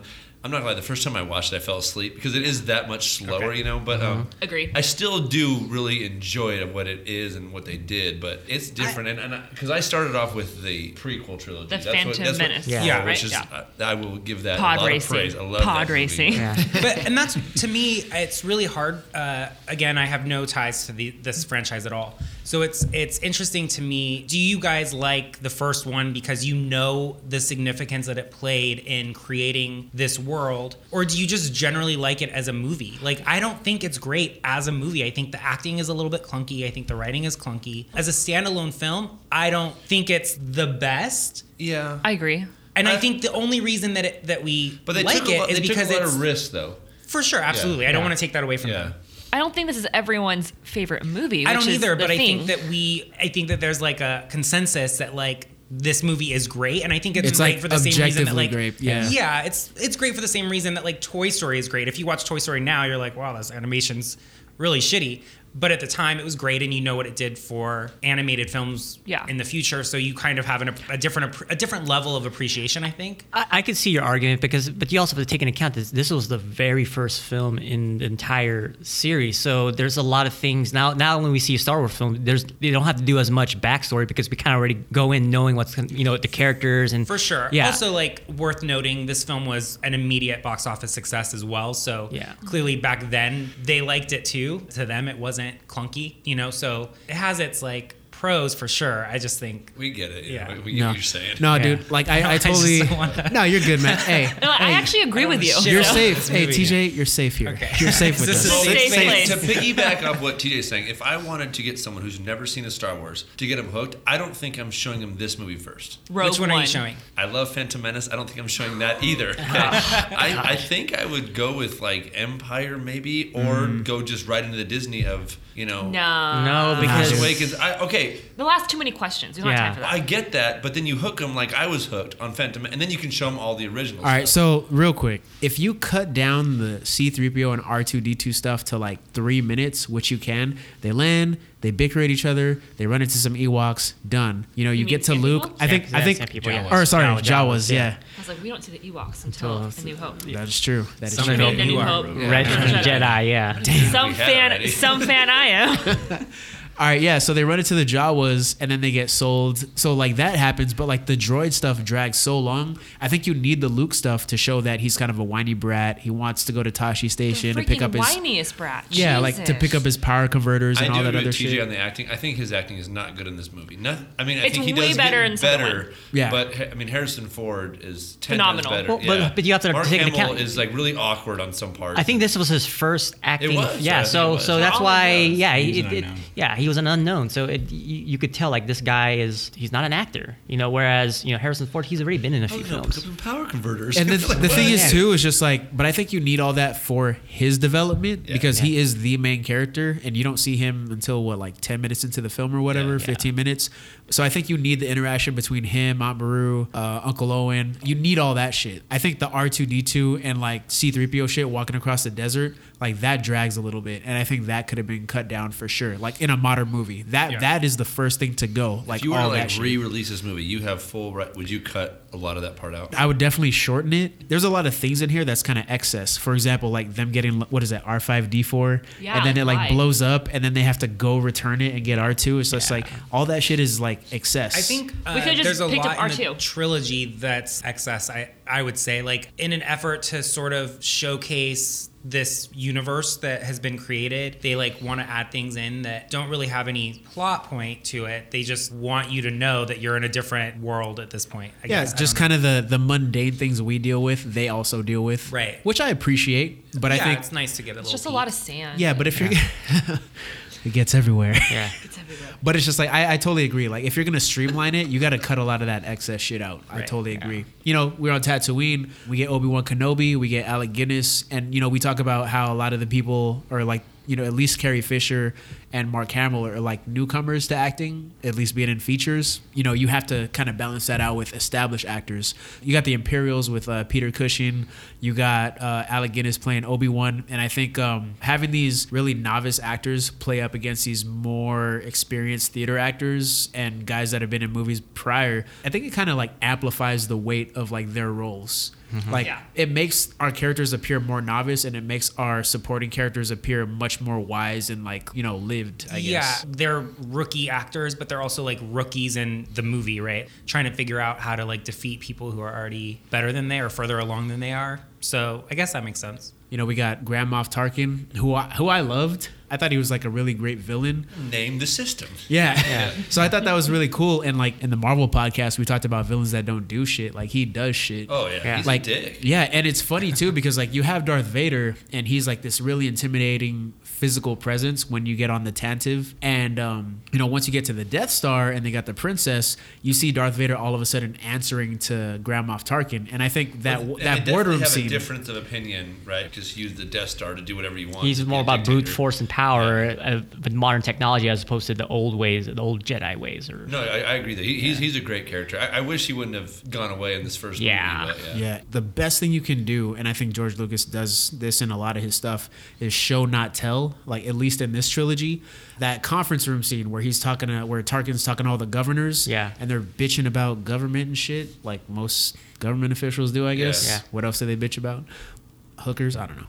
And then so you have Darth Vader come in and like he chokes the dude, right? Yeah. Because they're having like a philosophical difference about spirituality versus brute force, like you guys are saying. Yeah. So Darth Vader chokes the dude. So that you've already seen Darth Vader be this physical presence, and now he's got fucking magic powers, which is crazy, which makes him even scarier. And that breath and that voice. And then to set it up even further, he takes orders from Grand Moff Tarkin. Which makes Tarkin look like even more of a badass. He says Vader release him, right? Yeah, and he does it. He's like, as you wish. Clearly, there's a respect between the two. Darth Vader could easily kill this dude if he wanted to. Right. But like that scene alone sets up the hierarchy so well. Without having to do anything, you show that Tarkin is much more of a threat than you think. He's not just some old guy barking orders. And then you really see his character when he has the scene with Princess Leia, Carrie Fisher, and just totally cons her into like naming and then blows up Alderaan. I think that was where you're kind of like, this guy's a dick, dude. Yeah. I mean, just in one snap, you're gonna blow up a world. I mean, With I don't know. I people. thought that was pretty cool in a sense, but Yeah, and you raise the stakes early. Yeah. You have to show it. You can't just have like at some point in the movie somebody's got to get blown up with this Death Star. You can't just say it blows up a planet and then it doesn't blow up a fucking planet. Right. Like you have to show that. What it's capable of doing. Yeah, exactly. I think once you get past the Tatooine shit, scenes aren't wasted to build character. Like they show you exactly what kind of character you're dealing with. My favorite is when those stormtroopers or whatever they were, as they're blowing up Alderaan, how they're like standing there and the lasers. Just goes right by him. Yeah, like why are you there? Dude, they would be burnt to a crisp. Yeah, they're just like scooting over. There's not even guardrails there, right? Yeah. They made fun of that on the Family Guy one, right? Yeah, they did, Here, yeah. but I think it was great. Yeah. You know, we're talking about not wasting scenes to develop character. They meet Han Solo at Mos Eisley, right? Yeah. Oh my god, that's my favorite song, the Cantina song. Yeah. I went to Revenge of the Sith, camped out like 3 nights prior, you know. Did And- you? Yeah. Oh, yeah. Oh. It was in the fraternity days. Oh. Blake, were you there? Because you were in No, Mayor, no, right? no, I didn't do that. I Oh, didn't. you were I didn't not. know. I was there. Were you? Oh, yeah. I didn't do think so. opening And weekend first. everyone would play all the normal, like what you're talking about. Someone blasted I feel like it changed the mood, and everyone grabbed a drink and just started drinking in the parking lot. The cantina. Korean Theater in Redlands. And it's like this is not legal at all, you know. But it changed the mood. It does have like like an uplifting feel as opposed to like shit's about to go down. That is also one of my alarms. I promise. You want me to show it to you? Yeah, we believe you. You got it. All right, so these guys, you know, they meet Han Solo, of course. I think Harrison Ford does a phenomenal job. I'm so glad, like, even after the reading sessions and all that, they chose him because I couldn't imagine anybody else playing this dude at all. Wait, time out. Did you see how they wanted in, what was it called, that documentary? Empire of Dreams. Empire of Dreams. How they wanted Kurt Russell to play Han Solo? I Kurt could- Russell is 2 roles and 2 roles only. One, Wyatt Earp. And Snake Plissken. Thank you. Yeah, and Star-Lord's dead. So we get the scene where Luke and Obi-Wan, they go and meet Han Solo. Oh, also not wasting scenes, Obi-Wan cut somebody's fucking arm off before we get to Han Solo. In like a second. I was like, what just happened? Yeah, because you have to show that this old guy's a badass in some way. Is that Yeah. the first time that we actually see someone getting their arm cut off or hand Yeah. cut off? It's the only one in this movie, right? Yeah, Yeah. that's the only time. But So- because that's a common thread throughout the entire. Yes. Yeah. And Marvel paid tribute to it, didn't they? They did. Yeah, you talk about this old dude being a Jedi, etc. You see the lightsaber, but it's just like you kind of at some point in the movie, knowing that Obi-Wan's gonna die in the latter at the end of Act 2 or whatever, Act 3, whatever. Yeah. You have to at some point show that he ain't nobody to fuck with. He's a badass. Despite Yeah, he's his a age. badass. Yeah, despite his age, you need to show that he's a badass. You need to show that a Jedi is a powerful person. Well, So I- be Gimpy Yoda. Well, he's not there yet. We don't see yeah, him. we don't yet, see but- him yet. But so I thought that was an effective use of a scene because you know you have like these gangsters, like these dudes. What is it, Ponda Baba or whatever their names are? The surgeon, the doctor. Yeah. So The guys you- with the pig noses? Yeah. So he chops off dude's arm. Then you get to Han Solo and you see him with Greedo. Greedo. And I hate that guy. Greedo. I hate him. big debate. You know, we all talked about, you know, not wasting a scene and what it does for the character and show not tell. Yeah. Do you think that, you know, the special edition, editing it so that Han Solo shoots second, yeah, it ruins it. does it derail the development of the character at all in your eyes? Yes. Yes, I agree. Yeah, because I feel like Han shooting first just shows what kind of scum He's Han a is. scoundrel. Like basically, Yeah. he shows that hey, he's going to do what he has to do to kind of weasel his He's way on out of a tough survival situation. mode. Yeah. Yeah, Especially when like a bounty hunter is after you, I Yeah. think he'd probably shoot first. Yeah. yeah. Kill or be killed kind of thing. And the other thing too is just Fight like or flight. when you look at the edited version, it just looks so shitty. I haven't Yeah. seen He the like Yeah. doesn't version, even so- dodge it. It's No, just like he it- like tilts his head and then Yeah, like yeah. puts some sort of effect. in It's it. like it's like if you take like a layer in Photoshop and like move it to the side and then put it back. Like it doesn't even look like he actually like got up and like shot. Like it's just so poorly done that it looks fucked No, up. we'll take the Did original anybody- cut as canon. We're not going to take the special edition change. Does anyone But we know gotta why talk that about the change was changes. made? Yeah, Like, I mean- what was the logic behind it? Just to make him seem like less of an aggressor? I think that's why George Lucas did it. when was the change made? These were made in the mid '90s, DVDs. mid to late No, '90s. No, the special no. edition came out, I believe, in '97. Yes. is when it came out. It was So when, like when I before was in that. high school. Yeah. So I think you're right. I think George did it to make him less of an aggressor. But I think you take a lot away from him because he is this dude that just exists in the gutter. You know what I'm saying? Like he's in Yeah. the underworld. This dude says he's gonna like kill him. Like why not have him shoot first? Why not have him shoot first? And I don't mind if Greedo shoots first, but like we said, like it looks so fucking terrible. Yeah. It's inexcusable. And it's like a cool, fun debate that people have had for years. I mean, even Jay and Silent Bob, like Ben Affleck makes reference to it, which I thought was hilarious. But it's like, why now? And like with the special edition, like make this distinction that, you know, that he doesn't. So it's just interesting. Yeah, because like it's not like you had another director shoot it. Like you were there. You wrote it this way. And also, was like there a huge uproar about the fact that he was an aggressor? Like, who cares? No, I think just George Lucas did stuff like he's like, I don't care, I'm doing it. Maybe he just like thought like, you know what, that's not what I actually wanted, and I want to do it. Well, because like in that documentary Empire of Dreams, like the reason he put all those different special effects in, because this is what he really wanted to do. Didn't have the capability. He just didn't have the money, he didn't have the capability of doing it, and so now he was doing everything he wanted in the first one, but he couldn't produce or couldn't like make happen in this the original cut. It's still a weird choice that like hyper focus on this scene. Like given how successful the movie was in the 70s, right? Yeah. We're talking about Star Wars, right, CJ. Yeah. Late 70s, of course, yeah. But it's interesting, like, given how successful that that it was so successful back then, even if it wasn't exactly what you wanted to make, clearly everyone liked it. Just leave it alone. I don't want to, like, tell George Lucas how to do his job, but... How Jason was saying that George didn't get a chance to... Oh, we on a first name basis. Georgie. Mr. Lucas. Mr. Lucas. Mr. George Lucas. George Lucas. How George couldn't afford to do all these things that he wanted to do, so he wanted Jabba to be a giant slug, pretty much. Yeah. Sorry, that was just a thought that crossed my mind. Well, Jabba was originally, you know, a human character. Correct. And, you know, that scene where Han Solo talks to Jabba, you know, the little Nintendo 64 looking Jabba, and he kind of steps on his tail or whatever. Yeah. All he was supposed to do was walk around behind Jabba. Like, I don't know if you guys have ever seen, like, the behind the scenes on that particular scene. Yes. It's just a dude. Yeah. It's just a normalized dude and, like a fat dude or whatever. Yeah. But, like, they changed it, so they reinserted that scene with Jabba in. You know, Han Solo says, like, yeah, I'll get your money.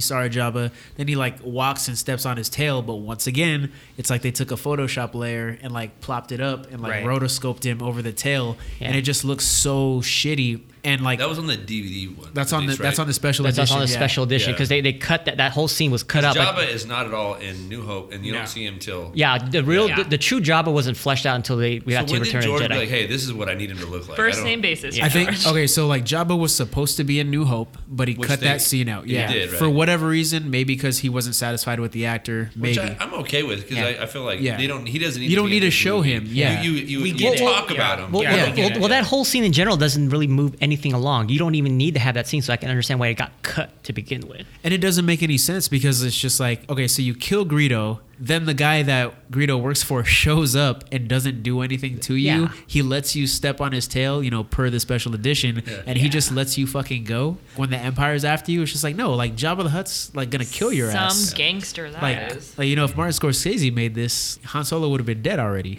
Yeah. Matt Damon would have showed up and killed him in the elevator. I don't know. That's one of the things about the Greedo scene for me, is like any bounty hunter worth their salt should be able to hit their target from that sort of range. It doesn't make a whole lot of sense that he would miss.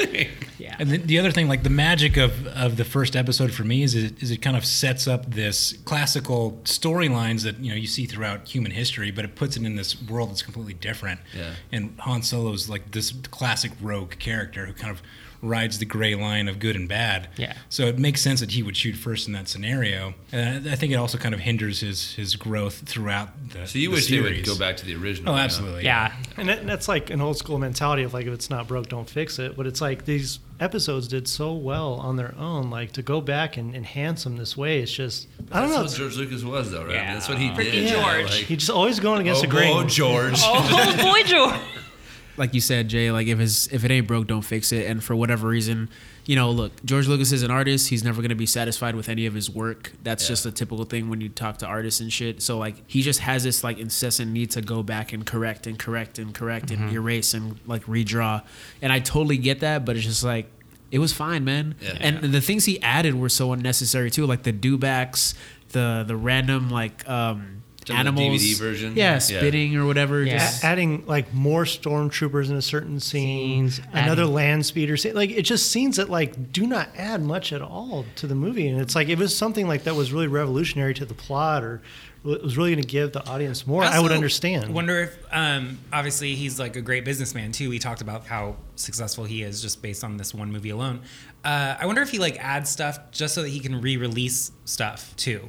I would not doubt it. Yeah. I don't want to talk I shit. mean, royalties. let's be Well, it's honest. not I mean, But I would that's not just doubt good it. yeah, business this practice. is a That's like clear money grab. You have to college get people. textbooks, Yeah, you know, they change a chapter or something, and then Yeah. so that they can. They resell it to changed you 2 guys. words in textbooks, Yeah. and it's like the 11th edition. Dog, it's like They're not every necessary. You just like to change it so you can make more money. it's like every 3 to 5 years there's a different version of like a Star Wars on Blu-ray. Yeah. Like Yeah. you can't buy the same version you bought 5 years ago today, which is ridiculous. Like remember when we went to Disneyland, Erica, and I bought the Blu-ray trilogy there? Yes. You cannot find that in stores. It's different now. Same. 2 years ago, I was gifted episodes 1 through 6, and it came in a fancy tin, Yeah. and it was all the Star Wars villains on the cover. Your fave. My fave. Yeah. And you can never find that now, and it's mind blowing to me. Yeah, and going through all it's all the different editions on DVD and Blu-ray and Laserdisc. I'm really aging myself. We're there too. That's all right. But yeah, I mean, especially with digital media now, like he's never come out with a version that says, "Hey, here's the original theatrical version." I would and love then- the original theatrical theatrical version, and they probably have like make a a ton of director's money- cut. money Like, And I would buy it. yeah, I would buy it. Yeah. Probably make a ton. Take my money again. when you buy a Star Wars movie, you get one version on it, But and then it can be the other thing that I think too is that like given how huge this fan base is, it also creates a level of like community to be like, oh, which version is your favorite, or Yeah. which version did you see, or did you see this one? What are the differences between this film and that film? You know, Yeah. like it just is an interesting way to re-release movies over and over and over again. And kind of getting into the re-releases and stuff. Star Wars Episode 4, it's in the Library of Congress for preservation. Right. I read that the Library of Congress would not accept the re-release version because it wasn't the original cut of the movie. Which I appreciate. And George Lucas Wow. like fought them. Oh, wow. Yeah, and I think somehow they got like a second edition of it, or like one of the theatrical prints or whatever, but like he fought them because he didn't want that version to be preserved. Imagine being George Lucas and like Rich. Fighting the Congress. United States is saying like we want to like put your movie in the archives, and he's like, yeah, but not this one. You can have this one. Yeah. yeah. Like arguing with them for like such an honor. I mean, that's a huge deal. Obviously. George. Oh, George. George. Oh, Georgie. boy, George. But I believe it though, man. He fought tooth and nail on the Directors Guild and all that, the Writers Guild and all that kind of stuff. It's just that's just his nature. I kind of Yeah. feel like Yeah. just really going against everyone. And I which gotta give- which I kind of like too. I admire that. Like Yeah. he's So punk rock. all about his shit. Yeah. It's all about his product. yeah. Yeah. And getting back to the movie, not wasting a scene, Princess Leia, Luke shows up and the first thing she says is, "Aren't you a little short for a stormtrooper?" Yeah. And she shows that she's not just somebody to be rescued. Like she picks up a gun and she's got better aim than both of these dudes. Yeah. Which is crazy. I love how they subvert expectations, because when you start the film, she's just another helpless princess. We got to rescue. I mean, she's begging for help. yeah. Help me, Obi-Wan. And then when you actually go rescue her, she takes charge of her own rescue. She's like, you know what, you guys aren't doing a good enough job. Let me take charge. She grabs the gun. She figures out the escape route and just really changes our expectations of what we expect in the helpless princess. Yeah. And she's not talking like a princess either. She's like yelling at these dudes like into the chute, flyboy. Like she's the one that decides to go into like the trash compactor. Anybody else writing this movie would have made it so that Princess Leia is like, "Oh my god, I don't want to go in the trash. Please Jumped don't in. make me." And then she went in. Also, We always use that voice. No, when she insults, frick, what's his name? Chewbacca. No, she insults, oh my god, the guy from the Galactic Empire. She's like, oh, I knew it was you. It's Oh, I, Tarkin. Grandma Tarkin. Yes, thank you. She's like, I smelled Really? something foul. Yeah. I'm a fan. Yeah. Oh, she even did the British accent too. Yeah. Yeah, the English accent. Oh, the other thing too is just like, one thing I got to talk about. So she's wearing all white, right? Yeah. Goes in the trash, right? Why is she so- She got the dry clean dress Okay, immediately this is, after. you guys, this is the future. White Yeah. stay white. Yeah. She got Scotch Guard. Yeah, she's got the Scotch Guard. has the yeah. bleach Actually, a long pen. time ago. Still, one of my favorite scenes from the Family Guy one when they find the couch. The couch. Yeah. We can't review those. Those are great. Yeah. I have that on DVD. I have them all. I have it too. Yeah. Okay. I watched the Robot Chicken one. Eric showed me the Robot Chicken ones, and those are pretty funny too. These Family Guy ones are they're epic, man. They're freaking epic. Which is crazy too, because like George Lucas like authorizes all these, and he like lets them license the music. He's just like, yeah, take the music, make fun of me. He was a huge fan of Family Guy. He's actually has his entire Family Guy collection on his like TiVo. So he's like, yeah, you can use whatever you want. You don't even have to get my permission. Like, yeah. George, get like a Roku, Apple TV. So many new options. Get Fire something. Stick, Georgie. He's worth Amazon. he's worth $1 billion, and he didn't want to pay for the DVDs. He didn't, no, because He's he'd on his TiVo. because he'd have to buy the re-releases, and he doesn't want to spend his money like that. George. Yeah. So now let's talk about the fight. So we got the fight with Obi-Wan and Darth Vader. Trash. What? Oh, it's is. weak. It It's is. weak, It's dude. not great. It is Have weak. you seen someone that Redid it? Yeah, and yeah. it's like this is what we wanted. Now at the time I get it, Yeah. but it is awful. It was It is very awful. robotic and very slow. let's go to TJ. TJ, when you watch this fight for the first time, what are your thoughts? Because you're used to seeing a Yeah. Yoda fight, Again, it's like- Darth Maul. I mean, then you see Darth this. Maul. Again, it's Yeah. like it is just slow. You Yeah. know, it's like everything is very deliberate, and I get it. These are a bunch of like rogue filmmakers trying to make the most out of what little they had to work with. So they couldn't spend a lot of time on like recuts or reshoots and like getting choreography just right. It shows. And they were just- why would George not change that? Yeah. Yes. That's the one thing George should have changed. Finally released. And we got to think about this too. Like that's the first time they're ever dealing with lightsabers, and they had to burn through towards the end. Remember? I also wonder if like technology inhibited them in like how quickly they could move things, because obviously they have to draw in all of every these. single frame. Yeah. Well, no. So in Empire of Dreams, that's what it's called, right? Jesus, I forget. So in Empire of Dreams, so when they were talking about the lightsaber fight between Darth and Obi-Wan, they were saying that they had to tell them, because they were using like the sticks, oh, don't really hit each other because you're snapping the stick. So stop right here. So I wonder if that is another reason you of could it. kind of tell that they're like deliberately like like making it not super robotic connecting and or not something. swift like Jedi. It's very dated. You can tell. I mean, you compare it to all the future lightsaber fights that we see in the prequel and even in the new films. Well, even Empire Strikes Back. Yeah, they it just just- upped their ante. You know, I mean, this one it was just like. But you also have to look at I think Al Guinness did all his own stunts. So I mean, Al, we're on nicknames yeah. now. It just also it's crazy to me because it's supposed to be such a pivotal moment, and it's such a letdown. Like especially like me, like But watching wasn't it it. let down in 1977? and that's That what I I want to don't get know. to. Yeah. That's what I want to get to when because you saw it in theater, what was it? I have a question. Okay, so in Empire of Dreams, when they were filming it, when they kill Obi-Wan, does his robes go up in flames? because behind the scenes there's behind the scenes, there's like a fire. yeah, when he like slices it and like the top part does erupt in flames. Yeah, was that in the movie? I can't remember. That's not I in the don't think movie. so. No. In the movie, he Let's get- swipes and it just falls to the Let's get ground. to that. There Karim, might what's be your some- theory of what that is supposed to be? Like, what happens right there? What? He just Force Ghost. He goes with the Force. okay. So here's That's the, a trash of mine. here's the thing. It's just like Force ghosts are a thing that aren't fully, I believe personally, explained well enough. They're not. Because Yoda goes to sleep. And then disappears. Obi-Wan mid-fight says, "Nah, fuck this, I'm out." And then like Luke, chooses to. and then Luke, Luke yeah. Skywalker meditates on a rock in Last Jedi, like, and they That's just beautiful. disappear. And then Darth Vader, at some point between like Luke dragging him out of the Death Star 2, burned disappears. But it's like damn, you see how like Luke is struggling to get him off the Death Star? It's just like Yeah. it's like damn, bro, you couldn't disappear earlier. You Take couldn't that extra Force weight Ghost? off. And then they put Anakin. They put Hayden Christensen. Bullshit. Sorry, we'll get to that. Yeah, we'll get to that. We'll get that. Bullshit. Yeah. But talking about this particular scene with the fight, yeah, it's a victim of its time. It's the very first time somebody's doing lightsabers. It's the very first time people are figuring out how to rotoscope this in post.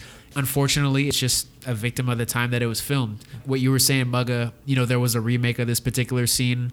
If you go on YouTube, it's called Star Wars SC-38 You Reimagined. have to watch it. It's good. It's amazing. Yeah, and it's by the YouTube channel Fix It in Post. So I encourage you guys to check it out. It's pretty cool. I liked Yeah, it. I So love it. was pretty Love good. it. It's Yeah. what we wanted the scene to be. Well, it's what we wanted to see, Yeah. not Yeah. in 1977. Clearly, but George is okay with the robotic.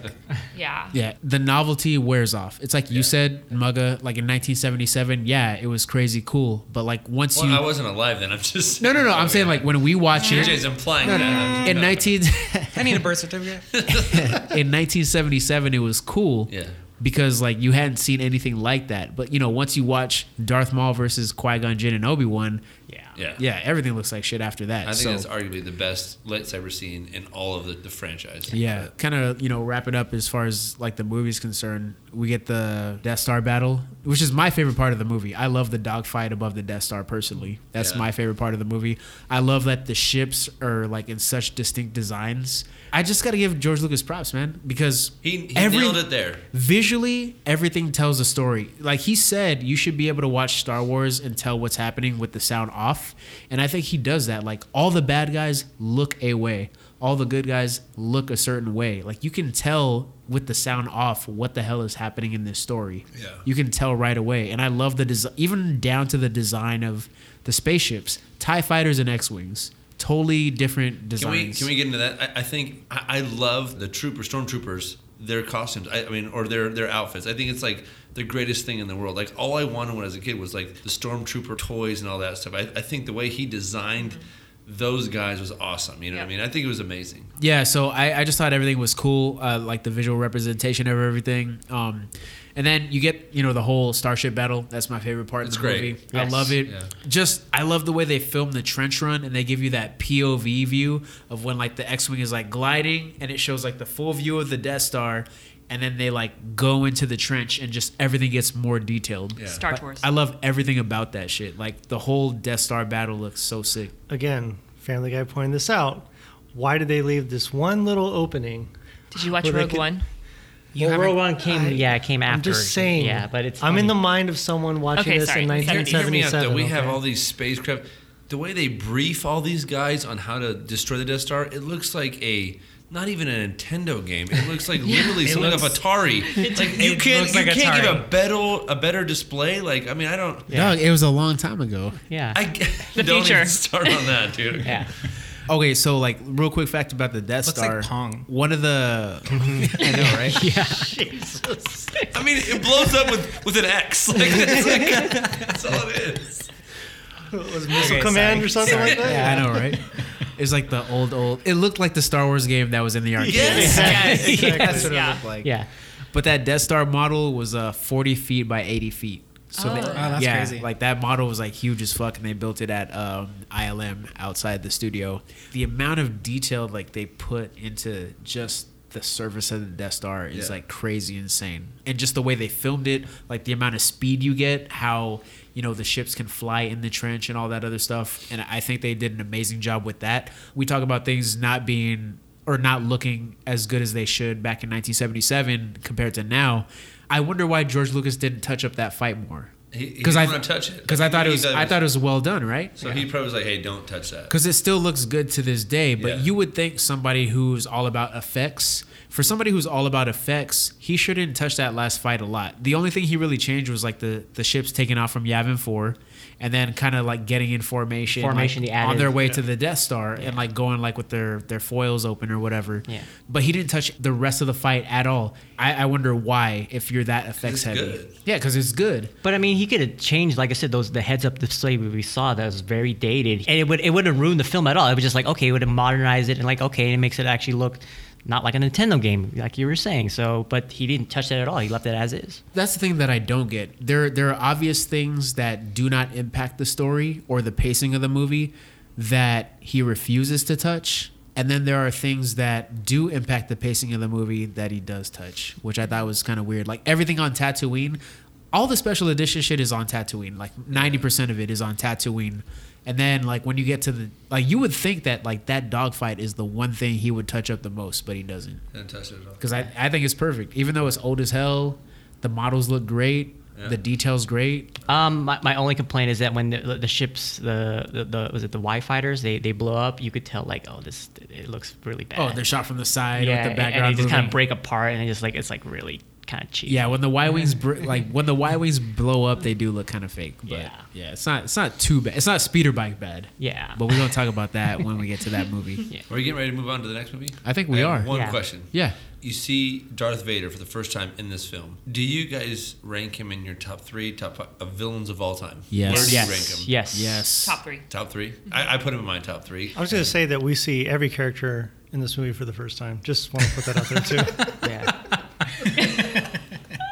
He's not wrong. All right. Before we leave off, though, how do you guys how do you guys feel about Darth Vader living at the end? Like when you first saw episode 4, I know Muggs, like you saw episode 1 prior to this. Yes. When everybody saw episode 4, did you guys expect Darth Vader to come back in the second one? Okay, well, Well, it was kind of unresolved because I knew that he came back because I saw it. Yeah, you too. 2 weeks ago. Yeah, no, but it left it kind of unresolved because his ship gets blown away. You don't know if he's actually dead. Off the ship. It's unresolved. It's just like it leaves because I mean even the way the film ends, you think like if they didn't make any more sequels, like it ends on like a happy note. Yeah, they have the ceremony and the film just ends. So this film in itself kind of wrapped up, Yeah. and then It could have been a Left it standalone film. open-ended, Yeah. but left it up open-ended. yeah, it left enough open ended where you're like, okay, now you can see where he's definitely not dead. Well, wasn't it originally supposed to be a standalone film at the beginning? They just see how this goes and we'll go from there. Well, I it was know only he had- called Star Wars at the beginning. No, Yeah. what happened was all 3 movies were one movie. Right. And then he said, holy shit, I'm never going to be able to fit this all in one movie. So he broke it up into 3 parts, or so he says. Right. Right, but if this film wasn't successful, there's no way he would have gotten funding. And they for could have another left film. it alone the way Well, it that was. was in Yeah. his contract, remember? Like his contract with Fox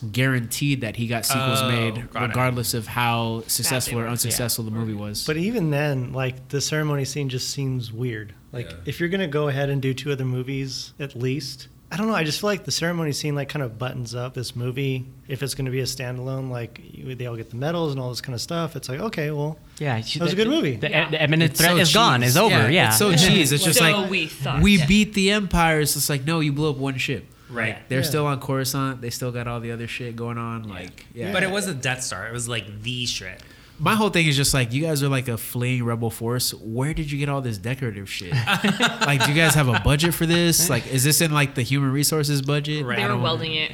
Yeah, as they I don't were- get it. They Like, just if they opened a would've- GoFundMe. Like if they would have had like everyone like cheering and stuff like that would have been like one around thing. a bonfire or something. Yeah. Like Independence Day, like everyone's just like cheering, like we saved the world. Like Yeah. it's not like they planned a fucking ceremony. They just like, oh shit, like we survived. We made this happen. And it's like no. They like planned this shit out to a T. Maybe it was regal because of Leia and she was a princess. I don't know. That's my Could have only- been that too, but Yeah. I just think it's weird because it's like, okay, well, there's still a lot more shit that's going on, Yeah. and then we got to do, and it's just like, why I liked have it this though. ceremony? I thought it showed how big the Rebel Force was, or the Rebel Alliance was. What is it called? The rebel.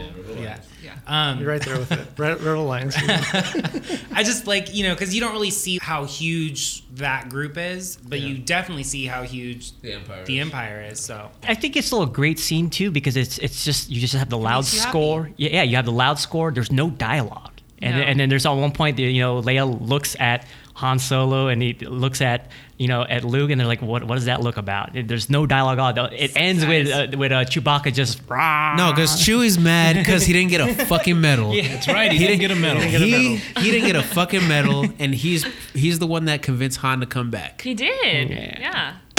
So up next, we got Star Wars Episode 5, The Empire Strikes Back, released May 21st, 1980, and directed by Irving Kershner. It stars Mark Hamill, Harrison Ford, Carrie Fisher, Billy D. Williams, Anthony Daniels, David Prowse, Kenny Baker, Peter Mayhew, and Frank Oz.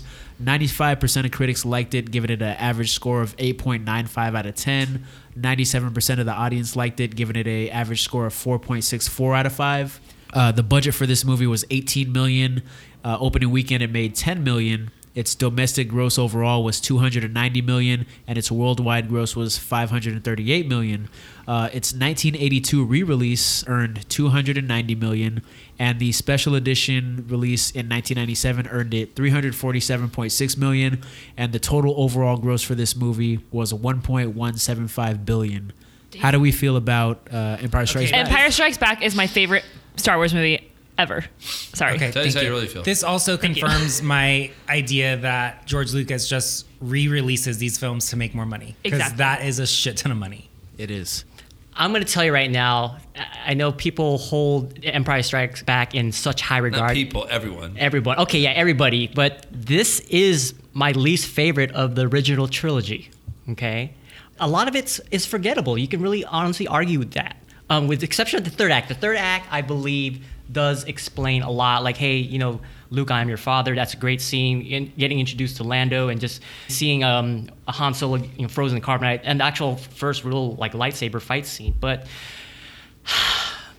a lot of things is forgettable. Hoth, you could skip out. Even the training with Yoda wasn't really. I mean, he doesn't train him how to fight or anything. Even the introduction to Yoda, you're like, okay. You get on the planet, there's this creature that's going through his stuff and eating his food, and it's just I've seen this film, but when I compare it to all the other films, I can watch New Hope all the time. I can rewatch Return of the Jedi, but this film is I'm the only person that's probably ever is going to say this, but to me, this is the film in the trilogy where it's I can skip out on. To me, it doesn't hold a special place in my heart like you guys do with in regards to this film. So. Okay, so Kerwin's holding everyone back from jumping all over Bling right now. Yeah. But I'm gonna let him go right now. Go ahead. Okay, first and foremost, fuck your mom, fuck your couch. Hoth, your mom's a hoe. Your mom's a hoe. Hoth, okay, you know what? The Hoth scene kind of dragged a little bit. Hoth? It kind of does. But okay. Can someone back me? You guys really think? I would back you up if I knew what you were talking about.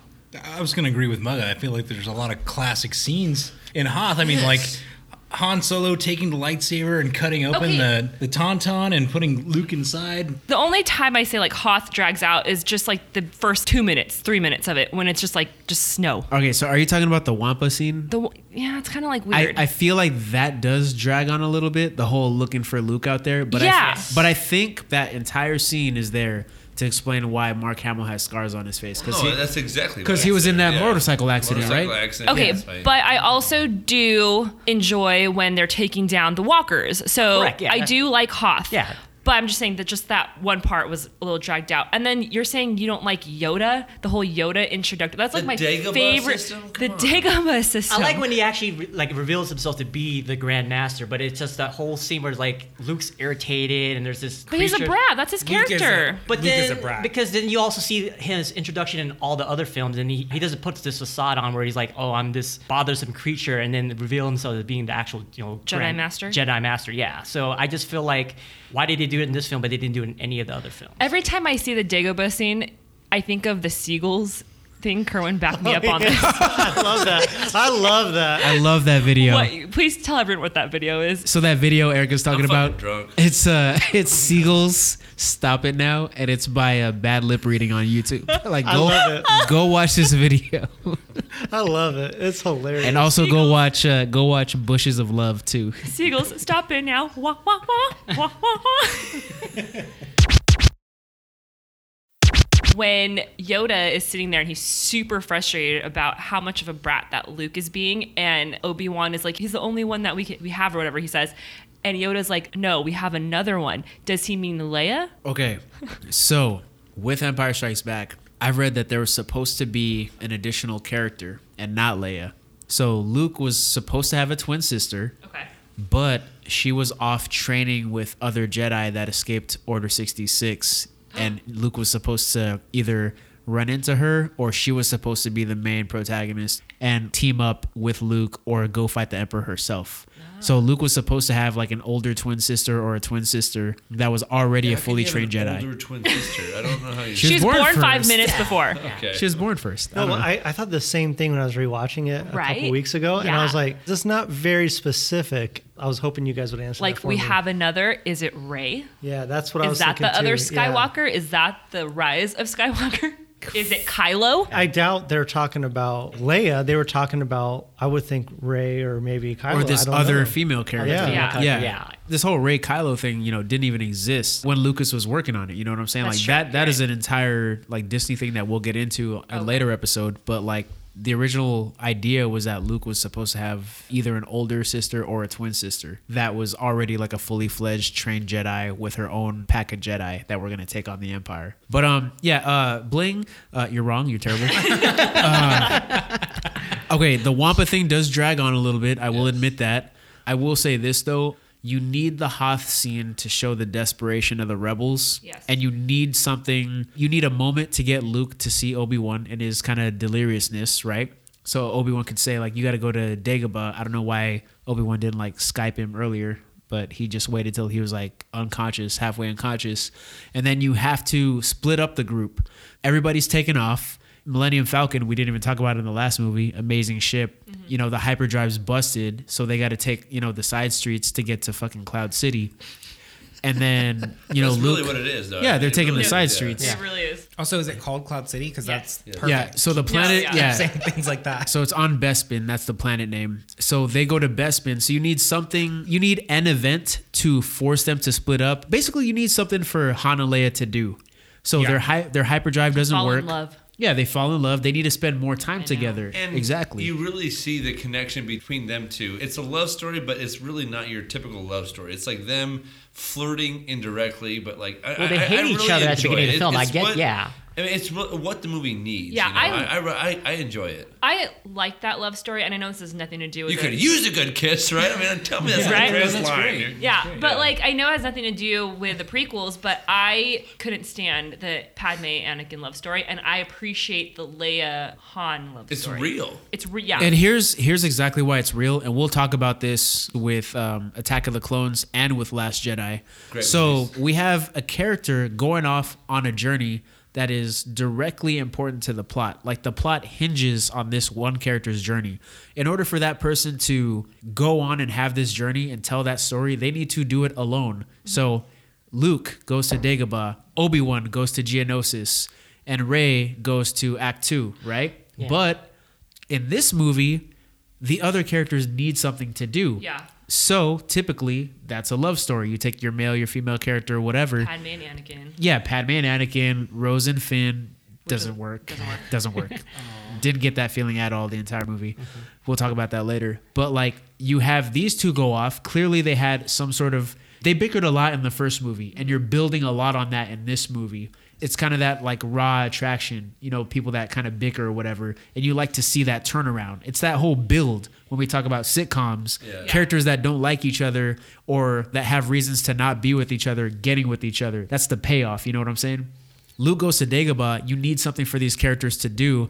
The Hoth invasion sets that up by having their hyperdrive fail. Now the Empire has one bit of the Rebel Alliance that they can go after and hopefully find out where they're going. Yeah. So you're giving them something to do, and under all the stress and tension of avoiding the Empire, they have more chances to bicker. They have more chances to argue, to speak, to interact, and then that makes it flow much more naturally as opposed to rolling around in the grass or Rose kissing Finn for no reason, and Finn has the most what the fuck face on his Rose Same face that we all had watching the movie. When we were watching this movie, Eric and I, he was telling me that, and I didn't notice this until he mentioned it, but all the other trilogies mirror the original trilogies. I was like, holy shit, I didn't notice that. Yeah, like he says that in his movies. Like there's a rhythm to everything. Like if you watch 1, 2, 3, it mirrors 4, 5, 6. Yeah. And then, but when you get to 7, 8, 9, we're gonna talk about how that works. But yeah, we'll definitely get into some shit on that. But I think the Hoth scene is important, and also gives us a chance to show like a different visual side of the galaxy. Like we haven't seen snow. We haven't seen like walkers and land speeders. We haven't seen ground combat. What does that look like? What are the rebels up to after the Death Star? Like, what is the Empire up to? Like, this whole action scene, war scene gives us exposition. Like, Darth Vader is in charge now. All that is just establishing kind of the reality of what has happened since Episode 4. Hoth is important in doing that. I don't think it's a waste at all. Yeah, the Wampa thing drags a little bit, but I don't think this scene is a waste. Well, no, I don't think the whole planet Hoth was a waste. I just thought there were certain parts of it where I was like, we could speed this up a little. Yeah.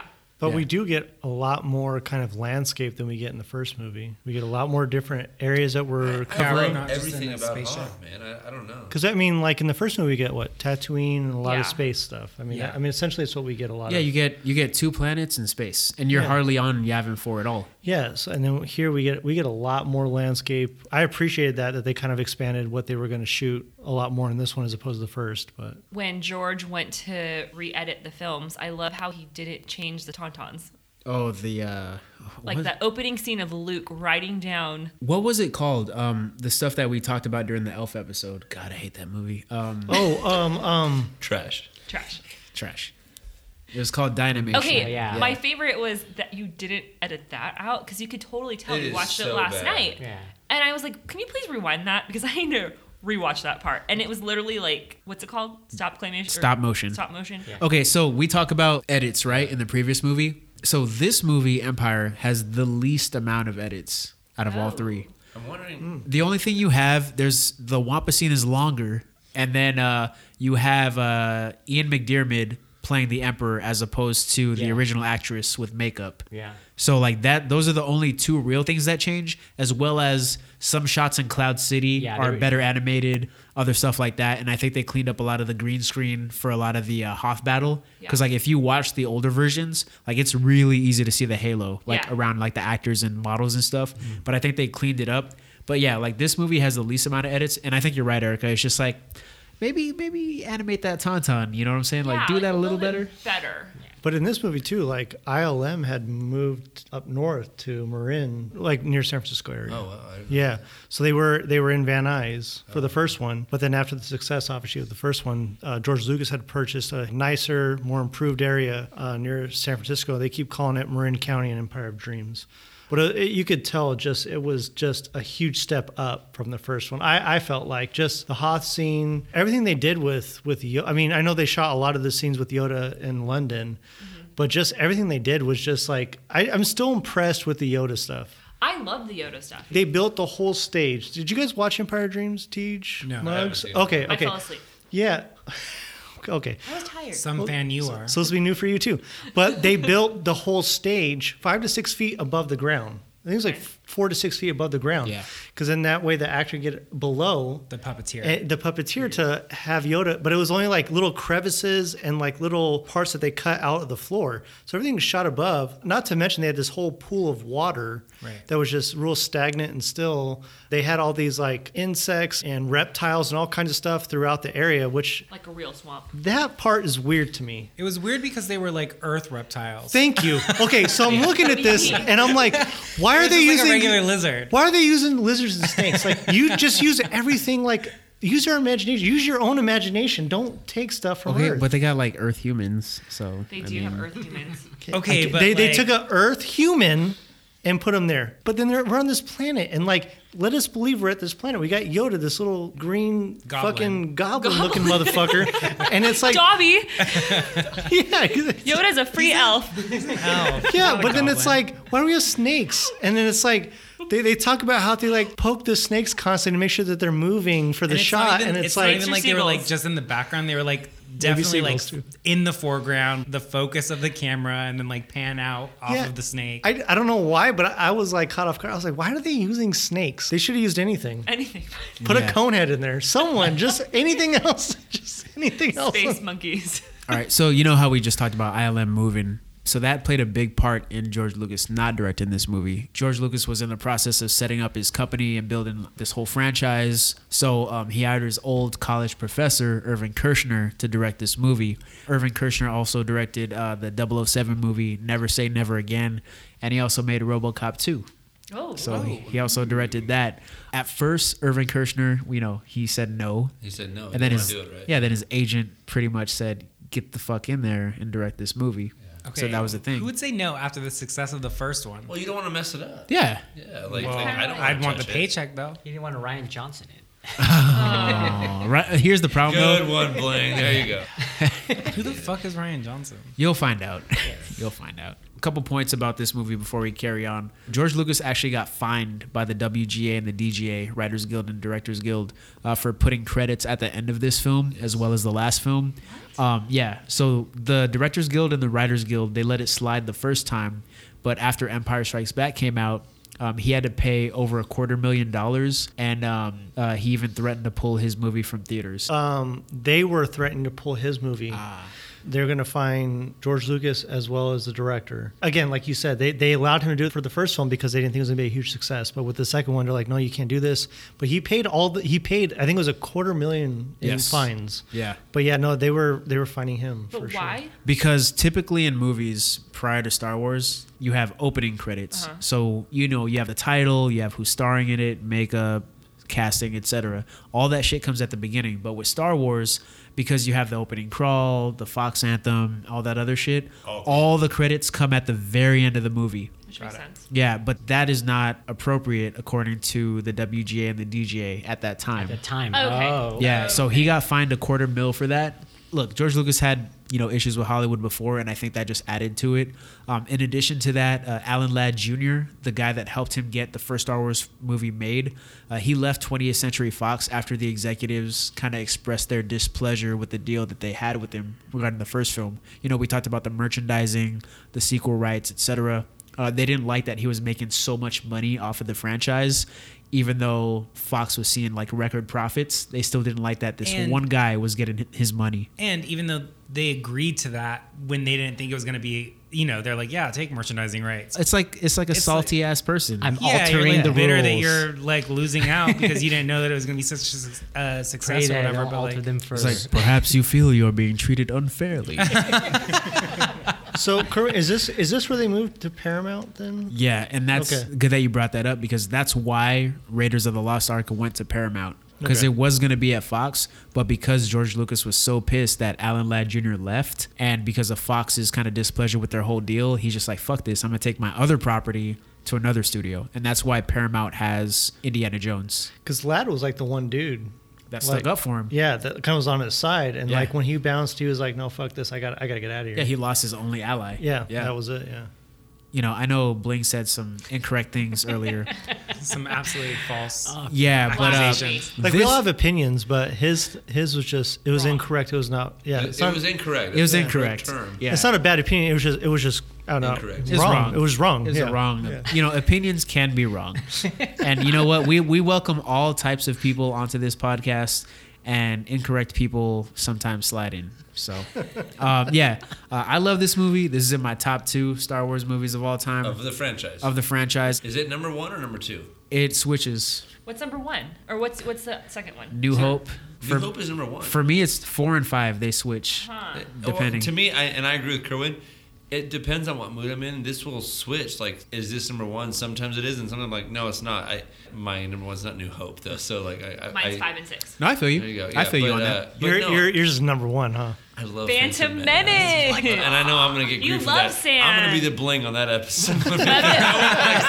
Mugga's favorite character is Jar Jar Binks. No, it's not. I hate him. I love Qui-Gon Jinn. I love him. Dude. We'll talk about those guys when we get to it. I love this movie. I think it's a great movie. I think it has one of the most, and I have to say this, iconic parts of movie history. I mean, when you find out it's his father, people reference this all the time. It's just like in movie history, cinema, whatever it is, this scene, I mean, even at the time, they didn't know what was going on. Yeah.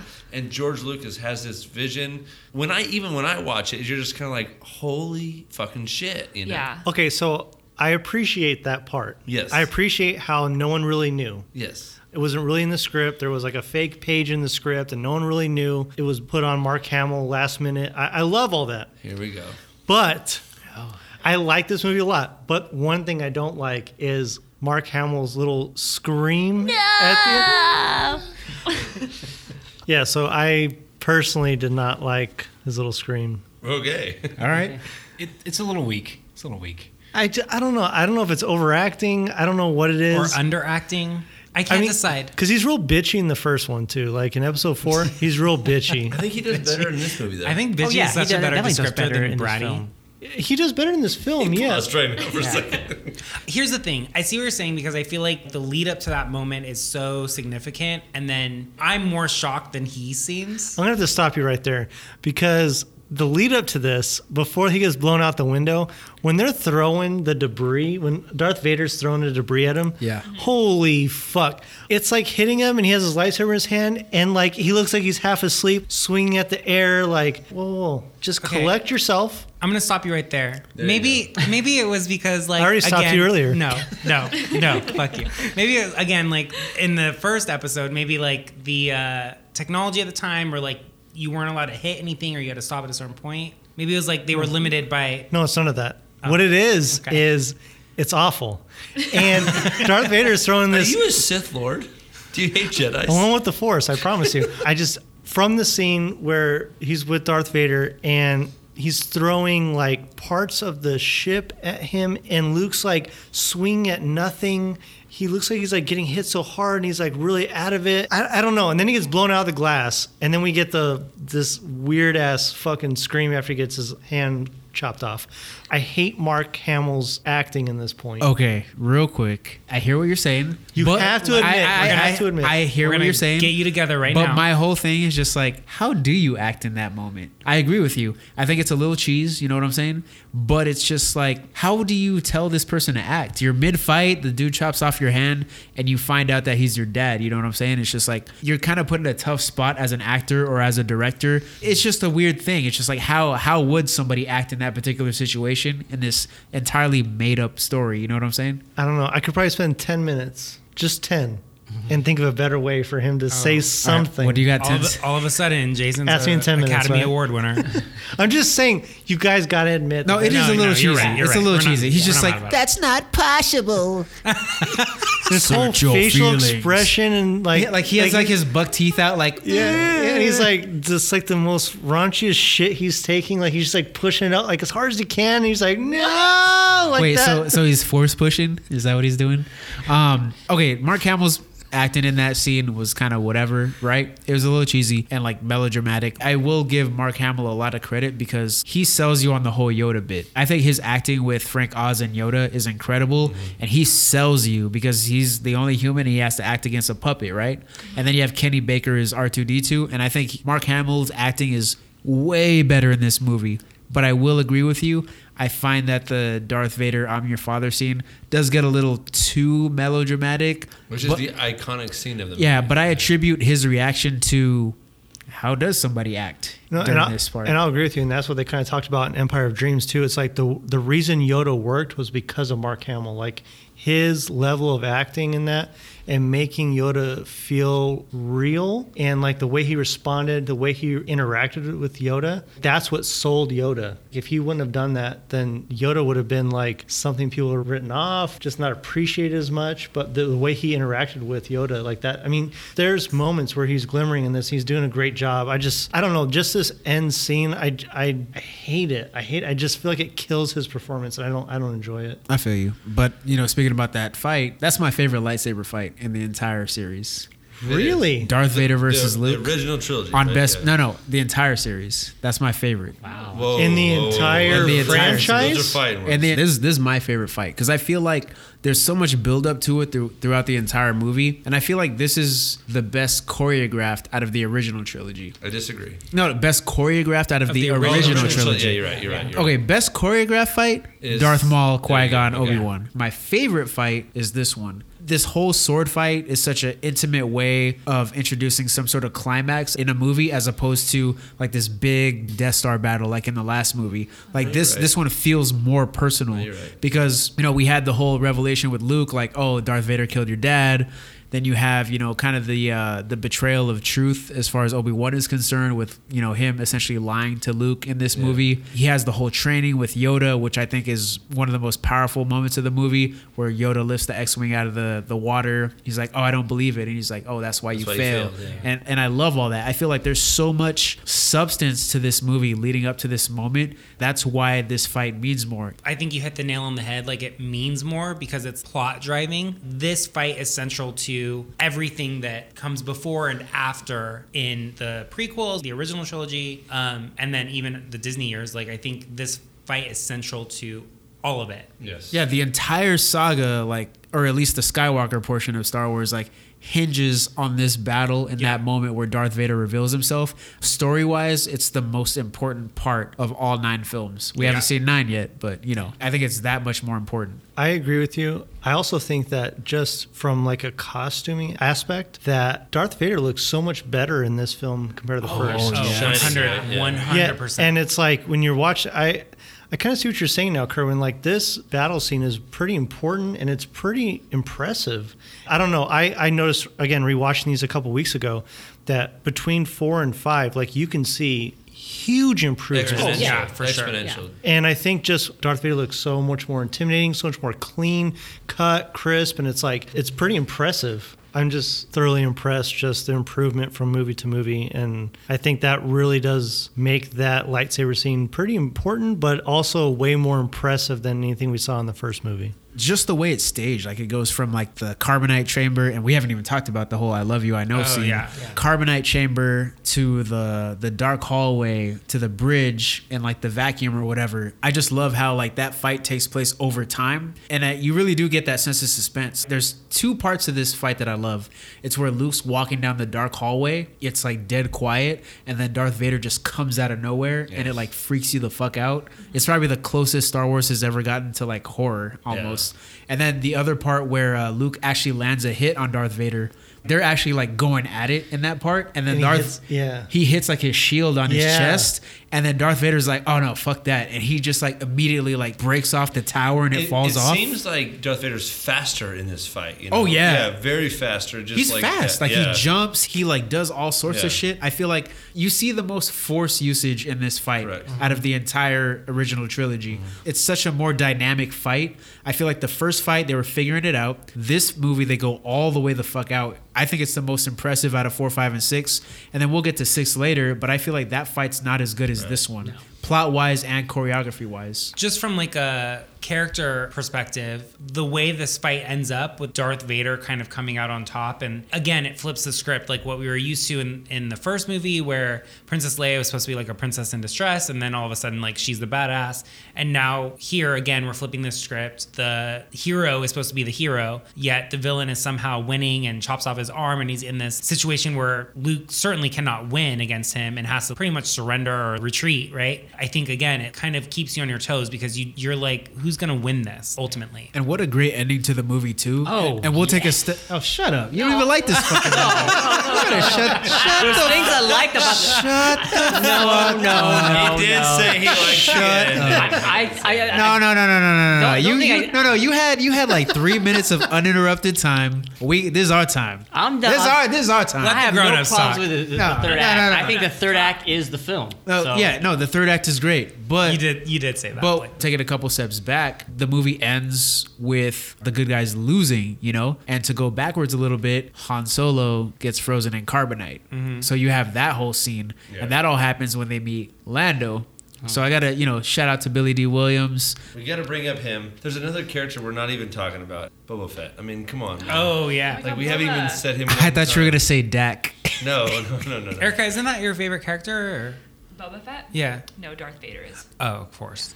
Okay, I knew it was a. But so I know we're running out of time, but I think Billy D. Williams does a great job in this. Boba Fett, we'll get into him probably, hopefully, in Return of the Jedi. But one thing I want to bring up, this is a sequel, right? It definitely is. Would you rank this as your top sequel of all time? I put it up there with Back to the Future 2 and Dark Knight. Oh, yeah, for sure. And I'm wondering, it's such a great movie. I think it is better than A New Hope, in my opinion, which is very rare that a sequel is better than the original. What it does, too, going back to Jason's point earlier, it takes everything great about the previous film, it does it better. Yes. And the production value is like through the fucking roof. When you watch Star Wars compared to Empire Strikes Back, like you said, Darth Vader's suit looks so much better. The bridge on the Super Star Destroyer, amazing shit, by the way. Now, you just corrected me. The music, too. The music is better. Music. You get the Imperial March finally. The asteroid field. Oh, yeah. Dude, the music in the asteroid field is fucking incredible. And the story is better. The story is better. You get more hints at the future while also building on the past. And every single character in this movie goes through some sort of character development. I just read on Wikipedia that this is the second highest grossing sequel of all time. What's the first? I don't know. It doesn't. There's no link to show me the first. God damn the it. bed, man. It's got to be Back to the Way Future to 2. bring it Back up. to the Or Future 2 Dark is Knight. It's Or probably- Dark It might be. It might be It's like Dark a Knight. more recent movie. Yeah. We said- Clearly, it's a good sequel. So we talk about how Boba Fett's such a popular character, but he don't do shit, right? Yeah. Yeah, I don't. Like, he doesn't Honestly, do like anything. he's everywhere, and then I saw the movie and I was like, for But what? you have to go off on stories about him and what he did outside of this whole storyline. Yeah, and there's a whole like Like bunch of spin-offs? there's a whole bunch Yeah. of like expanded universe stuff, like comics and And novels. that's where everyone's love of him just like He has his own everything. Yeah. And I think Triggers his own- I don't even think George Lucas knew how popular this Boba character Fett was was, going to yeah. be, because like he first showed up in like a cartoon short during the holiday special. If you watch it, it's with R2D2, Luke, C-3PO, and Chewbacca, and they have to go to this planet to rescue Han Solo because he like fell asleep or some shit. He got a virus. Han. Yeah, he got a virus that made him like fall asleep, indefinitely or whatever. So they go there. They run into Boba Fett, and Boba Fett offers to help them. And then it turns out Boba Fett's actually an agent of the Empire working for Darth Vader, trying to capture them. And then they escape Boba Fett. But I guess his appearance in that holiday special, with the promise of him appearing in Empire Strikes Back, really boosted his popularity. I don't think George Lucas accounted for how popular that character was going to be. Wait, is The Mandalorian based off of Boba Fett? yes. I believe Not Boba Fett Yeah. necessarily, Just but like I think bounty but like hunters. just Mandalorians Okay. in general. Yeah. Yeah, because you've seen Clone Wars the cartoon, right? Yes. Yeah, and we'll talk about Clone Wars the cartoon in the prequel episode for sure. Yeah. I just got a weird story about Boba Fett real quick. Again, we talked about in the behind the scenes, like my uncle used to collect all of these Star Wars action figurines. They're all in cardboard boxes, but he like kept them all packaged up. But there was two kinds of Boba Fetts. There was one with a circle on his hand and one with two stripes on his hand. But I think the one with two stripes was worth thousands of dollars because it was so freaking rare. And I don't know why, but like this was like his prized possession. But again, this is back when I was probably in. Did he have the two stripe one? He had both. Oh wow. And he was showing me both of these, and it's like Kenner made these action figurines, and he had like boxes of these, but he had these two like separate from everything because he's like, dude, Don't these. touch 'em. Yeah, he's like, these two were never taken out of the package. They were something someday, and I think even at that time they were worth hundreds of dollars. I think now it's probably thousands because I think the one with the two stripes that was so rare, like it was like a misprint almost. But that's when I was watching Star Wars for the first time. Was when he was over at my house. I think 5th or 6th grade was when we were watching these. It was weird, the fascination, because when I started to watch these with him, I'm like, this guy's barely even in the movies. Right. Yeah. And so I was a like, big really, deal. yeah. But I was really like curious, like why are we holding these in such high regard when he's barely even featured in these? This movie is the movie where he does the most, but all he really does is stand still with his gun. He catches Han Solo when he really doesn't. Does he speak ever? He speaks a couple lines in this movie. So the guy that voices him, his name is Jason Wingreen. He's the one that voices Boba Fett, and the guy that plays him is Jeremy Bullock. So we all seen Attack of the Clones. I don't think you have, TJ, yet. Nope. As of this podcast, not yet. Jason Wingreen was the voice, but after episode 2 came out, they replaced him with Tamura Morrison because we all know. Well, spoilers. Well, do you mind a spoiler? Okay. I mean- Boba Fett is a clone of Jango Fett, and Tamura Morrison plays Jango Fett. So like they brought him in for the voice of Boba Fett. I can't wait to fill in the blanks. Yeah. So many blanks. Real quick things before we head out. The AT-ATs, they didn't originally have heads. Oh.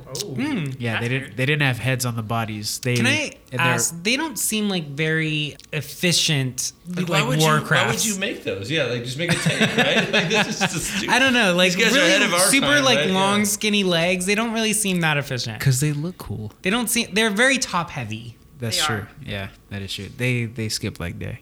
Yeah, so they didn't. Yeah, they they skipped didn't. leg day. They didn't originally have the cockpits. Like they were just the bodies with legs at first. And then the original concept of Yoda looked too much like a Muppet. So the guy that painted Yoda to look more realistic, his name is Stuart Freeborn, and he actually painted him to look a lot more like him. So he looks a lot like Yoda, the guy that painted Yoda. And That's frightening. yeah, and Stuart Freeborn, you know how we talked about how when they were in Tunisia for episode 4, somebody like had to be like airlifted back to Great Britain. That's him. Same guy that did Yoda is the same guy that had to get carried out of the desert in that first movie. That's crazy. And Just then, like Luke had to carry Yoda out of the swamp. I don't know. He carried him somewhere, right? This is my swamp. exactly.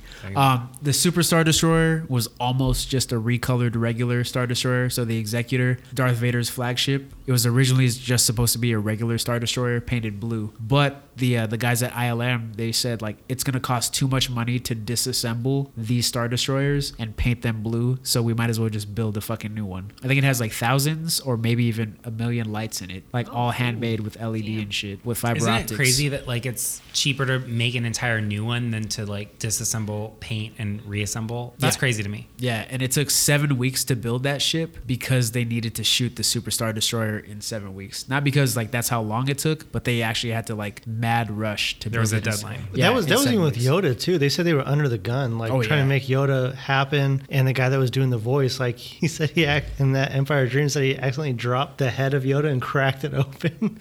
It's just like a lot of these things. It's like it takes. I mean, they're so intricate to make these things, and they're under the gun. It's just crazy that they were able to do it. Yeah, and then George Lucas actually went over budget on this movie too. Again, Shocker. Like, yeah, he went over budget and over schedule, I think, with this movie also. He didn't want to go to 20th Century. He wanted to go to the bank. Yeah, I think he was trying to do everything through a bank, but I think he cut a deal with Fox at the time for whatever it was. I don't know what it was. I think he gave them a couple points. So he was like, "Hey, I'll give up a few points.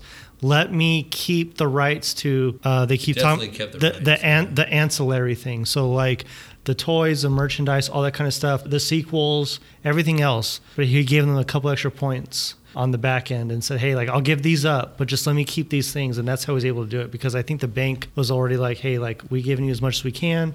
This is it." And I think the bank was his first choice. 20th Century Fox was his last, because he didn't want to give up anything. And it sounds like even then he didn't really give up a lot. He gave a couple I thought points. he had a 3-picture deal. He did, but he wanted the entire universe to himself. But he also wanted all the rights to the toys and all this kind of stuff. But he was out of money. He had already gone to the bank. So the studio, The studio was like, "We're done giving you money." no. So he went to the bank to get most of this money to put up for this film. But he was trying to go back for more. He didn't want to go to 20th Century Fox because he knew he had to give up something. He had to give up like points on the back end of this movie. He had to give up rights to something. So like he couldn't get anything at the bank. Now I'm left with no choices. So he had to go to 20th Century Fox and say, "Hey, I'll give you the points, whatever you want. Just let me keep these things." And that's ultimately what led to a success. Like, I mean, he was really smart with that. So they're saying like, "We're gonna finance these movies." Well, no, there's also a budget you have to work on. You have a he- budget. Yeah, he went Right, 10 million they'll over finance budget. to a budget. Yeah. But he did it all on his own and through banks. He didn't want to use the studio's money. They were only going to distribute. But he So ran had out a of money. distribution deal. Yeah, he but he- didn't have a Yeah. production deal. Yeah, so like he ran out of money because he opted not to get funding from the studio. So when the banks were about to pull his loan, he had to go back to Fox, and they took a little Ask extra for- money, and he got to keep all the rights to his And shit. you say points like percentages. Percentage. yeah, points. percentages, but he kept all the rights still. But he kept Right. to everything So else. he did not have a deal to finance 3 movies. He had a deal to distribute. Yeah, 3 exactly, movies. exactly. Filmmaking is hard. Well, the way he does it, yes, it's very hard. Well, for anybody. 'Cause Why well- would there be so many different companies Well, involved? for in him, one thing? he wanted to keep everything, right, Kerwin? That's why. It Yeah, was so he tough. wanted to keep the long term profits. He was worried about the long For like sure, the long which term is smart, stuff. of course. Yeah. But I was just confused because it was like, why is he out of money at all? But it's smart. It's brilliant. He knows it's going to be something. I don't know, or he just has that much invested. He's like, Well, also, I he's not- trust he's that it's not going to willing be to this. negotiate on the things that he wants. That's the thing. Is he I still don't knows? understand how he's out of money.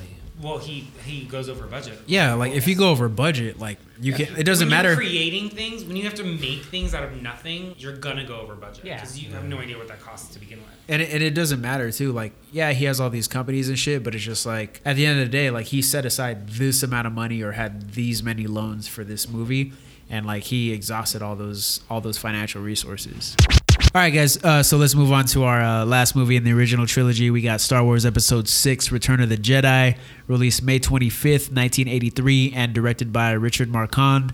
Stars Mark Hamill, Harrison Ford, Carrie Fisher, Billy D. Williams, Anthony Daniels, David Prowse, Kenny Baker, Peter Mayhew, and Frank Oz. 81% of critics liked it, giving it a 7.24 out of 10. 94% of the audience liked it, giving it a 4.42 out of 5. Its budget was $32.5 million. Opening weekend, it made $23 million. Its overall domestic gross was $309 million, and its worldwide gross was $475 million. Upon its 1985 re-release, it made $309 million domestic. When the special edition came out worldwide in 1997, it made $353 million, and its overall total gross was $1.137 billion. How do we feel about Return of the Jedi? It's okay. It's all right. It's all right. It's all right. First half is throwaway to me personally. Oh, you guys, this is my favorite. Exactly. This is my second favorite. Oh no, I agree with Bling. Yes. Fuck, I know I'm on the wrong side of history. Yeah, no, I do like them in the reverse order. This was my favorite of the original trilogy. Okay. It had Ewoks. I just want to ask why. Number one, of course, as I've mentioned many times on this podcast, I had no idea about any of this franchise. So when Vader is good at the very end, saves his son, I had no idea that happened. So like the fact that like everyone made Vader to be this like incredible character, I was always like, well, that's weird because he's the villain. And then I was like, oh, I get it now. So that made me happy. Also, what I will say is I really liked the end of it, but I also really liked the beginning of it. Other than the fact that Mugga doesn't like how Boba Fett died, I also really liked the entire beginning sequence. It was more captivating than like any of the other beginning sequences. You talking about Jabba's palace? Yeah. Or when the Emperor shows up, or when Darth Vader's talking to when they rescue Emperor Han. shows up, Okay. it's great. When they rescue Han. Okay. Oh, and Leia Because disguised to me- herself as one of the. To me, that was like way more interesting than like hiding in like a dead animal's carcass or You going thought to that a sand scene desert. was better than like the Hoth and the whole icy planet, all that stuff. Okay. Uh-huh. All right. So we talked about episode 4 with the desert, and we talked about episode 5 with the cold desert. I think the biggest waste of time in the original trilogy is Jabba's palace. Oh my gosh, I love it so much. I don't give a fuck about Jabba's palace. I'm honestly Leia- so It is. I think you have It to is have so No, I don't think you long have to and have drawn out. It- It's just it- like okay. these motherfuckers didn't even It's know a if the third plan of the would work. movie. Yeah, it's so really fucking long? long. It's It's really so. long. I mean- It's like C-3PO I liked and R2 show up. They go there. They get locked in. Leia shows up with her thermal detonator. Gets locked in. Yeah. Luke shows up. Becomes a prisoner. Becomes a prisoner. It gives us the beauty of A fake slavery. prisoner. Then You Lando's- see Skywalker in the silhouette, and you're like, okay, he's finally It's here like- to fucking. It's like this is get the it dumbest. going. This is the dumbest fucking plan. It's just like y'all should have just showed up all at once and blew the shit up. You're failing over and over and Oh, over. see, I thought it was like a whole master plan. No, it I was don't stupid know. because because what if the Rancor kills Luke? Stupid. What if the Rancor kills Luke? Also, what if Luke never gets to catch his lightsaber out of R2's like secret compartment? Yeah. Right. Like, I get it. There's get a it. lot left up It to is chance drawn- or the Force. Yeah. I get it. Like, why? roll your eyes. Why do they have to take him to the Sarlacc pit to kill him? Why can't they just kill him at the Yeah. palace? You know, When you had to great battle that battle monster at the scene. bottom, like the basement, that was, okay. It's I get- extra. I get It's it. just so extra. Okay, I get it. And But also- so was like him getting scratched by like But a don't you wampa that had feel nothing No, that- but to I do feel with- like all this shit is just empty calorie story, bro. But Like don't you none of feel this like shit goes whole anywhere. Movie is just honestly extra though. In my eyes, the movie doesn't start until they have the rebel meeting with Mon Mothma. Yeah. That's when the movie starts for me. Like the whole Jabba's palace thing, I give 2 fucks about it. And it goes by so slow. Like make it so Han Solo's necessary to the mission to be completed. You need Han Solo for whatever reason, or he has intel, so you have to rescue him from Jabba's palace and show up there with the whole fucking rebel army and get his ass out of Tatooine. But don't risk the entire success of, the Endor mission on sending 2 droids in, captured, sending Leia in, captured, send Luke in, captured, and then Lando's just chilling there the entire time, and Boba Fett's hollering at alien ladies at Twi'leks and shit. You know what I'm saying? So you don't. No. Okay. Oh, okay. I I was agree gonna, with you, Dave. I was gonna say like I feel like there's something there to try to free Han Solo. No, and I Trying to get that, him. but there's Like, a different way to do it where it doesn't take so fucking long. Okay, Here's- now yeah. okay, what long are you talking about? The original cut? Oh yeah. Oh, okay. Okay. no. So I wanted to get edition okay. cut. So let's I know we're gonna talk about this, but like we gotta talk about Jedi Rocks. Oh, Holy shit. yeah. What happened to Max Rebo and what's it called? Lapti Neck, the original 80s Prince sounding song from the original cut. Yeah. Like they had this like song called Lapti Neck that they played in the background. Wasn't intrusive on the story at all. Not at all. Not at all. And then George Lucas decided to put in Jedi Rocks with this 3D animated characters singing this long, drawn out musical number, which is total shit. Oh, it's awful. So in that aspect, then maybe. And do you want to know why it's in the movie? Why? I don't. Because he always wanted to do a musical number in a movie. So he chose Return of the Jedi. Shitballs, and that's what he Wait, chose. Kerwin, this isn't the version that you have, right? No, the version I let you borrow, did it have the 3D singing characters at have the Jabba's old palace? I don't think so. Like, oh, yeah. with it the did. guy screaming Yep, into the yep, camera. Yep. mhm. That's not in the original version of Return The of the original Jedi. Okay, we the could have done lady, without right? that. Yeah. Yeah, Like, it's a very short scene. so but it's not. excessive. But it takes away because, like, this is not in the original. You know it's not. And you can tell. Yeah. I don't own that You know one. what the worst part is? Like when I want to introduce somebody to Star Wars and I have to sit there and like cover my face as they watch this scene because I'm so fucking embarrassed because they're probably looking at me like he I feel likes like this for shit. Star Wars fans, you guys are embarrassed about a lot of the stuff. No, that that's the happens. only thing I'm embarrassed about. I know, is but you Jedi had Rocks. something that you're like, this is not what I want to introduce people to, and then Mugga had something where it's like, I do not want to introduce people to that. It I just think that seems- says more about George Lucas and him adding shit though. Yeah, honestly. George just stopped Yeah. adding shit. So Georgie. So with regards to the whole Jabba rescue, Han Solo, I think it's still kind of necessary. Yes, I do agree it is long and drawn out, but I still feel it's necessary just because it shows a progression of Luke. We get to see like, hey, as a Jedi, he's developed his abilities. yeah. We see that, he's, I guess, a little more calm, collected. We see that he's developed the abilities to create his own lightsaber and even his fighting skills. You can see like it's more, like I said, he's developed his skills. Like, further No, along. and I 100% agree with you. I think all that is great. Yeah. But I think the way it is written Yeah. is awful. I think it could have been written a little more streamlined. And I agree with that. It also, you have to kind of resolve that because, the way Empire left, it left on a cliffhanger, which is great, I think, for cinema, because I think it was the first time you had a film that where the first one was wrapped up nicely. This one here, the second one was like, whoa, like you left on a cliffhanger. How can you do that? How can you end a film this way? And then this, you have to have it to kind of resolve the unfinished matters from Empire. So I feel like, yeah, it had to be done. I think as far as character development, it did show, like I said, a progression of Luke, from the previous two films. But yeah, to your point, there's a lot of things. Like I said, I feel like the whole going to the Sarlacc pit was just like, why do you just kill him at the palace or have the big fight scene at the palace? I also liked how it shows how Lando kind of his arc as well, how he's kind of flipped the script. He just didn't become a guy that sold his soul to the Empire, and now he's kind of trying to redeem himself. Okay. I like that, his redeeming arc. Okay, real quick. We got to talk about Lando because we didn't do it with the last movie. Yeah. I don't have a problem with Lando betraying these guys, and I'll tell you why. Because Lando, he's responsible for every man, woman, and child on Cloud City. And if he didn't do a deal with the fucking Empire, they would have came and murdered everybody anyway. So he had no fucking choice as the administrator, which I'm perfectly fine with. Like, it sucks what he had to do. What he did was complete bullshit. But when you think about it, like, if he's the administrator of that whole facility, he's basically the mayor of Cloud City, essentially. He did that because he's a responsible person. He's just like, yo, there's a bunch of innocent people that are gonna fucking die if I let my man slide through here and I cover up for him. Like, the Empire's already here. They're gonna kill everybody if I don't help them out. And also, fuck Leia, because if anybody could understand the position Lando was in, it's her. Yeah. She got her whole fucking planet blown up. Lando is trying to avoid that in Empire. Like, he made a credible life for himself as the administrator of Cloud City on Bespin, and that's why he made that decision. So, like, when we get to this movie, I don't think there's necessarily an arc for him.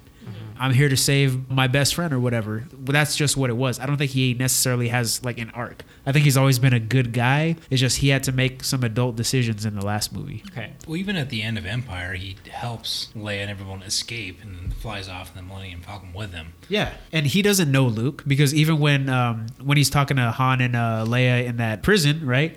He's just like, they're not after you. They're after some guy named Skywalker. He doesn't know who Luke is. Yeah, so he's just like, I'm just going to give him Luke you guys will be safe and all my people will be safe. He has no obligation to Luke. And he tries to help them save Han too in the end, and Boba Fett takes off in Slave 2 and all that, but he tries to do the right thing at the very end. Yeah. I mean, he definitely has like a redeeming arc. Yeah, this is you where hate him in the moment. I obviously knew that he turned out to be a better guy, but you kind of hate him for that 1 second. Yeah, for sure. Yeah. But we got to talk about somebody near and dear to Mugga's heart. We have to talk about Boba Fett. And how he died. So, Mugga, I want you to take this time, your special time. He lost his balance. And I want you to talk about Boba Fett and how you feel about him falling into that Sarlacc pit. No, we just went over how he is a great character in Empire Strikes Back. All that cry? stuff. No, I just... And he goes out the worst way of all time. Like, it's the worst death of all time. It is the most uneventful death. He gets knocked death. off of a ship by a guy that cannot see. Like, that's like literally what happened. I know it's Han Solo, but it's like, come on, man. Like, it's like some Mr. And he Bean has a type rocket shit. pack too. Yes, and he does have that. Like. How? Like how? I just don't get it. It's like the worst death of all time for like a great character. It did not do it justice. I mean, it sucks. This is the galaxy's best bounty hunter. Yes. And he gets knocked off by a guy who can't see. Like On accidentally. accident. He's like Boba Fett, where? It just. You were laughing because it's that bad. I thought it was funny because I knew Boba Fett to be. I've heard Erica talk about it. Like I know, like Disneyland has like Boba Fett stuff. So I thought this was like a huge character, and I have no idea, of course. So going into it, I was like, "Oh, this is Boba Fett. All right, he's a bounty hunter, perfect." And then when he dies in like the first act of the movie, I was like, and the way he, okay, dies, again, keeping me on my toes, George Lucas. Thank you. I have no words. To be fair, though, I mean, bounty hunters don't get a good treatment in Star Wars because Greedo can't shoot, 2 feet in front of him. That is You're true. Very true. Boba Fett can't keep his balance or fly with his rocket I'm pack when wondering, necessary. when you go to the prequel, though, you see the whole connection of, like, does George Lucas give him, like, a resurrection of... I don't know. I mean... I think, the whole Jango Fett was there to kind of rectify that. Yeah. Give a little more time to a Mandalorian-type character. But, Yeah. I mean, we could talk about that when we get there. But, yeah, Boba Fett's a waste. Big waste. Yeah, big waste. Huge waste. Speaking of the Rancor, how do you feel about the Rancor, beak or no beak? That's another special edition. Really? Yeah. So in the original cut of Jedi, the original versions, the older versions, there's no beak or tentacles coming out of the Rancor. Oh yes. Yeah, the Rancor is just a butthole with teeth in it. Yeah. That's all it is. They added. Can you say that again? No, please don't. God. Butthole with teeth. Is what you said. Say it 10 more times. We'll just rewind it.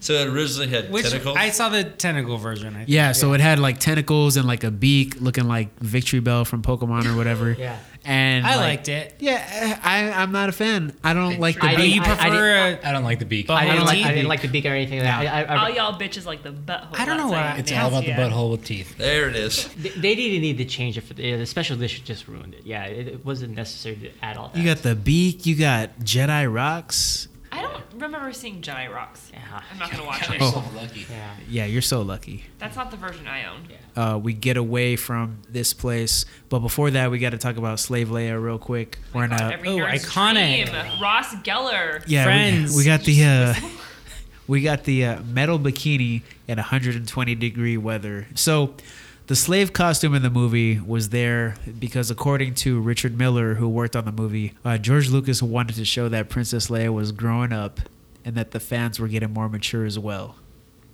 He by just sexualizing Makes her. sense. pretty much. Yeah. Yeah. And after being crafted, the outfit didn't fit Carrie Fisher because she had lost a lot of weight. And we might be able to attribute that to her drug use during Empire. She had a drug use? Yeah, so she was doing I didn't know that. You didn't know that? No. She was doing a lot of blood. yeah, she was doing a lot of She's hanging out drugs. with Doing a lot Pablo- I mean, of, it was the 80s. Everyone was. But- yeah, she was like heavy into drugs. I think especially during Empire. She said If she was. you look at her face in A New Hope and in this movie, you can definitely tell significant weight loss, right? But She's heavier, obviously, in A New Hope. But I don't know if we talked about this in behind the scenes, but I think there was a part, I think it was in A New Hope, where Carrie Fisher grabs Han Solo's shoulder and you can see her pinky nail Her coke nail. really long. Oh, I didn't know. I didn't care. Yeah, you have to go back. Interesting. Yeah, you have Was to go that back in the and watch. documentary. No. This is more deep Google search. This is dark web stuff.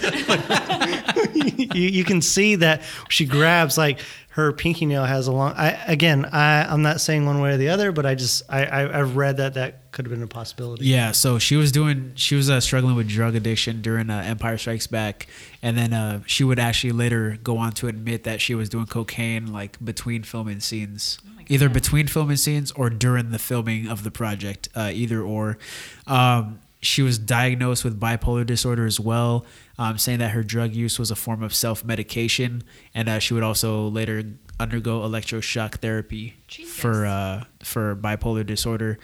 She actually suffered an accidental overdose from medication and sleeping pills in 1985, and when she was dating Dan Aykroyd, she would hang out with John Belushi, brother of Jim Belushi, and she would do drugs with him. John Belushi would later go on to die from coke and heroin use. Yeah. Rest in peace. Yeah. Dude. So she was kind of deep into it in the 80s. Like, I mean, that whole crew then was what you're saying, right? Not the whole crew, just her specifically. Really? Like, if anybody else did it, they didn't succumb to any sort of Star addiction. Wars, but the group she was hanging out with. Oh yeah, right? the group she was hanging out with, because I think John Belushi was like known for doing tons of drugs, because he died from it and everything. But like, I think in an interview she said that she very quickly noticed that she was doing more drugs than the people around her, and she couldn't turn back. Like she kind of struggled with that for a long time. Yeah. Can you guys name one movie John Belushi was in? Not Kerwin. John Belushi? Blues Brothers. There you go. Yeah. All right. I was going to say Twins, but I was thinking Blues Brothers. Blues Brothers. Yeah. Oh my God. Go ahead, Kerwin. I'm talking about Animal House. There you go. Thank you. That's thank a good you. one. I too. thought I was like an idiot. Animal Animal House. House, right? Yeah. Because he's a party animal. There you go. I'm just checking. All right. Yeah. But that was kind of Carrie Fisher's whole thing. But what the fuck were we talking about before? We were just talking about how she looked great in a bikini. Oh yeah. But that's attributed to her drug use. Yeah, no. Yeah. So unfortunately, yeah. So I'm making the assumption here that the bikini didn't fit. It was too big for her because maybe she was losing weight due to drug use. I would also maybe. say, like, we've talked about, there was a lot of pressure on her to lose weight in the beginning, and even when she came back later. That takes a toll on a human being when you're constantly being told you need to lose weight. So whether it was drug use or whether it was very restricted diet or whatever, either way, it was probably not healthy. No. We could go ahead and say. Yeah, and especially you're part of such a high-profile franchise. Like, that. Right. That's so much pressure to put on yourself. Like you're saying, TJ, on top of that, it's just not any role. This is a role that's become like iconic and known worldwide overnight, which is like even more pressure added to the situation. And to an unknown actress, right? So she has no idea. She's sort of thrust into this Hollywood profile or Hollywood atmosphere and expected to do all these things or be all of these things. And so that for sure took a role. And this took a very dark turn. Yeah. But speaking of dark turns, somebody that's already made that dark turn is Darth Vader. Oh, poor guy. Yeah, I know. Anakin, we love you, man. We get to Darth Vader setting up things for the Emperor. So how did you guys feel when you first saw the second Death Star? Confused. Honestly, I was like, I thought we already did this. Yeah. I liked it. I thought it was what great. I will say is, like, again, not knowing anything, I definitely had seen photos or stills of movies of like the half Death Star, and I never understood because, of course, in the first movie we see the entire thing, so I never really made the connection. And then when I saw the third movie, I was like, oh, okay, I get it now. It's under construction, it's But also, I was like, are we just gonna keep building Death Stars? I thought we already did this. Well, they didn't, but I think they show it prior to the Emperor like arriving, right? Yeah, they show it. So the very opening of the movie has the Star Destroyer coming out. The shuttle comes out and it flies towards the under construction Death Star. I thought it was great. Yeah, I thought that was great. And then also, the first Death Star was destroyed completely. Right. Yeah. But I think the second Death Star is 1.6 times larger. I could be wrong. I know it's bigger. Yeah. It is bigger. I think it's 1.6 times larger, but I could be wrong. Hey, Star Wars people, if you're listening to this episode and you're mad at me, Let us know. let us know, and we will not listen. Can I just say one thing real quick? Right. If you reference back to the first Clerks movie, when Randall's talking about the construction of this second Death Star, and he's like, you probably have to hire out like general contractors and all kinds of people to come back and and build this the second Death Star, and then it gets in this whole weird tangent of like Italian mob bosses of like having them repair their homes, and like what does that mean? It's like, okay, so you hired it's like you don't imagine like a stormtrooper knows how to lay a water line or like anything like that. They don't want to do like electrical work. So you have to hire out all this kind of construction kind of work. And it's like, well, where do you go? And then it's like, well, if you hire these people, then like, do you have them under some kind of contract where they can't tell anyone like what they're doing? And it's like, it's weird to think about, but it's like, this is a huge, massive project. And if you're laying like a toilet main for the Death Star, I don't know. It's weird to think about because you imagine like a stormtrooper, all they know how to do is kill. Like, that's all they know how to do. Wait, or do they? Because they can't hit shit when they shoot. Well, they can try. They can try to kill, but it's like, it's weird to think about this, just the construction of this, what do you say, 1.5 times almost the size of the original Death Star. You'd have to hire out so many people to construct this thing yet again. And then also like an NDA, it's something weird off the wall to think about. But I don't know. It always entertains me when I watch that part in Clerks. That's what I was going to say too. Yeah. No, TJ. No. Okay, I'm sorry. That was too logical. I mean, God, so many things are gonna happen in these Disney episodes and these prequel episodes, but there are contractors, and we'll talk about that. But half those fools got killed, right, when they blew it up, which sucks. I think there's a Robot Chicken episode, right, where there's like this stormtrooper who's like there with his family, and then the Death Star blows up or some shit. I don't know. Maybe it's out there, but okay, so we talk about like scenes building character, right? Yeah. And in episode 4, we talked about the Darth Vader scene with Grand Moff Tarkin with the meeting room with the governors. One of the coolest things they do in this movie as far as building up the Emperor, because the Emperor's only been seen through hologram in the previous movie. So in this movie, you finally meet the Emperor. They open up the movie with Darth Vader arriving on Death Star 2, right? And they bring out like all the troops to greet him, and they have like the guy that's ahead of the project. So they meet, and he's like, yo, the Emperor's gonna be here. He's not as forgiving as I am. And they walk on, right? When the Emperor shows up, they have 10 times as many people there, just to show you how much more important and powerful the Emperor is. When Darth Vader arrives in his first scene, everybody shook up. They're like, oh shit, Lord Vader, you're here. What's going on? When the Emperor shows up, people are like bowing, and even Darth Vader takes a knee and bows when the Emperor walks in. It's very powerful. Yeah. It's just the comparison of the two entrances shows you how much more of a villain the Emperor is, that Darth Vader would even bow to him. You think Darth Vader is like the guy. You do. Then he actually then goes to this guy and like is like submissive in a sense, you know, like And then fun fact, so you see all the troopers and all that other shit when the Emperor arrives, that's a matte painting. Oh wow. That is a painting. That is a shit. Yeah. Dang, that's really good. Yeah, so that whole hangar bay is a matte painting with some people being real. But the Emperor's walking down it, but all those stormtroopers lined up and shit, all the officers, those are all hand painted at a matte painting. Oh, okay. Yeah. Wow. The Emperor shows up. Emperor says, you know, everything is going as I've foreseen. You know, you have that whole thing with Darth Vader wanting to find Luke. And then we get to the rebels on it's not the medical frigate, it's the Mon Calamari cruiser, right? Is that what they're on? I know. Where they're having their team meeting. Jason's like, I don't fucking know. Like I said, guys, we're trying our best. All right, deep in the weeds. Star Wars fans, they'll be mad at us. Just worry about your. I feel like we should just call things what they look like. Butthole with teeth. Butthole with teeth. Butthole. Frozen planet. Frozen. Swamp. Desert planet. Shrek's house. Swamp planet. Cloud planet. House elf. House elf. Yeah, we got all that shit. Yoda. Dobby. Laser sticks. Laser sticks. Glow sticks. Glow sticks. Go that far, Jesus. All right, I'm not mad about that. That's all right, so we go to the rebels. Finally, we get a diagram that's worth Star Wars. We get the 3D diagram of the Death Star 2 with the generator on Endor, you know, kind of covering the Death Star 2. And these guys have to go down there. So they're just like, hey, we need volunteers to blow this shit up. It's just like, I'm sorry, isn't this like a crucial mission to save the galaxy? Why not just give the fucking order to somebody to go down there? Like, yeah, like Han Solo has to fucking volunteer to go down there. It's just like, y'all can't just say like, hey, you. Let's get the most qualified person to.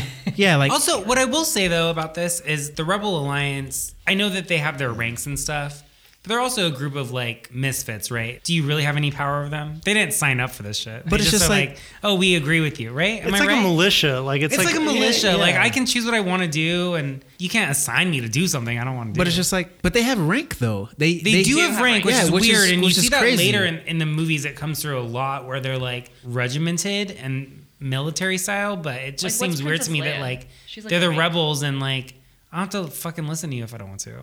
Yeah, because in episode rebel. 4, you have like gold leader, red leader, giving out all the orders, and then you have in episode 5, Luke is Commander Skywalker, and then Solo is like General Solo. Yeah. Either in 4 or 5 or 6, he's General Solo, and then you have like General Calrissian. How they got fucking ranked so fast? I don't get it. What kind of military system is this? Yeah, you know how the whole Han Solo rescue was? Don't Yeah. make it just about him being your friend and you want to save him. Also make his knowledge crucial to this mission. Right, so that he's important. Yeah, like we know based on like shit that he says that he knows about the Empire somewhat in episode 4. Make his knowledge, whatever he knows, crucial to this mission, which is why, in addition to them being friends, which is why you send them after him at Jabba's palace. Can I just say, from my perspective, I kind of like the fact that they saved him simply because he was a friend, because it kind of goes back to like the whole like we do what's right just because it's right versus like there's a military operation underway. I don't know. I kind of agree with you. Yeah, and I agree with that too. I agree with that. I just think it's just like I get it. Like I there's just- no real reason for them to go. I just hate but- Jabba's palace. I'm sorry. I'm just being I'm salty. I can't lie. So much better, right? I'm salty. Like I would have liked it if there was a story reason and a friendship reason. Yeah. Personally, No, I get it. Yeah, I get that's it. just me. But they go down there, they get in a shuttle Tydirian, and then Darth Vader pretty much lets them land on Endor because Yeah. like he knows fucking Luke is on board. I don't know. Well, because he wants Luke. Yeah, he turned on like Find My Friends and he found out he was there. And then they Ling doesn't know anything about that. Well, yeah. Hashtag It's an Samsung. android. he got an Android. He got those green bubbles. We don't fuck with those. Yeah. Here we go. Here we go. Peasant. Yeah. So they land on Endor. How do you guys feel about the speeder bike chase? It's amazing. I love really it. liked it. I remember. Do you guys remember the trilogy arcade game, Star Yes. Wars? Yes. Oh, that was my favorite one. Was the speeder bike chase. That Wasn't was my this favorite. also a Family Guy recreate or no? Duh. Yeah, they did. all Oh, three okay. of them. So that's why I like it. Okay, so Because I remember it. But from that. it's something that they like upped the ante. Like they leveled up from the previous 2 films because they didn't do that in the other ones.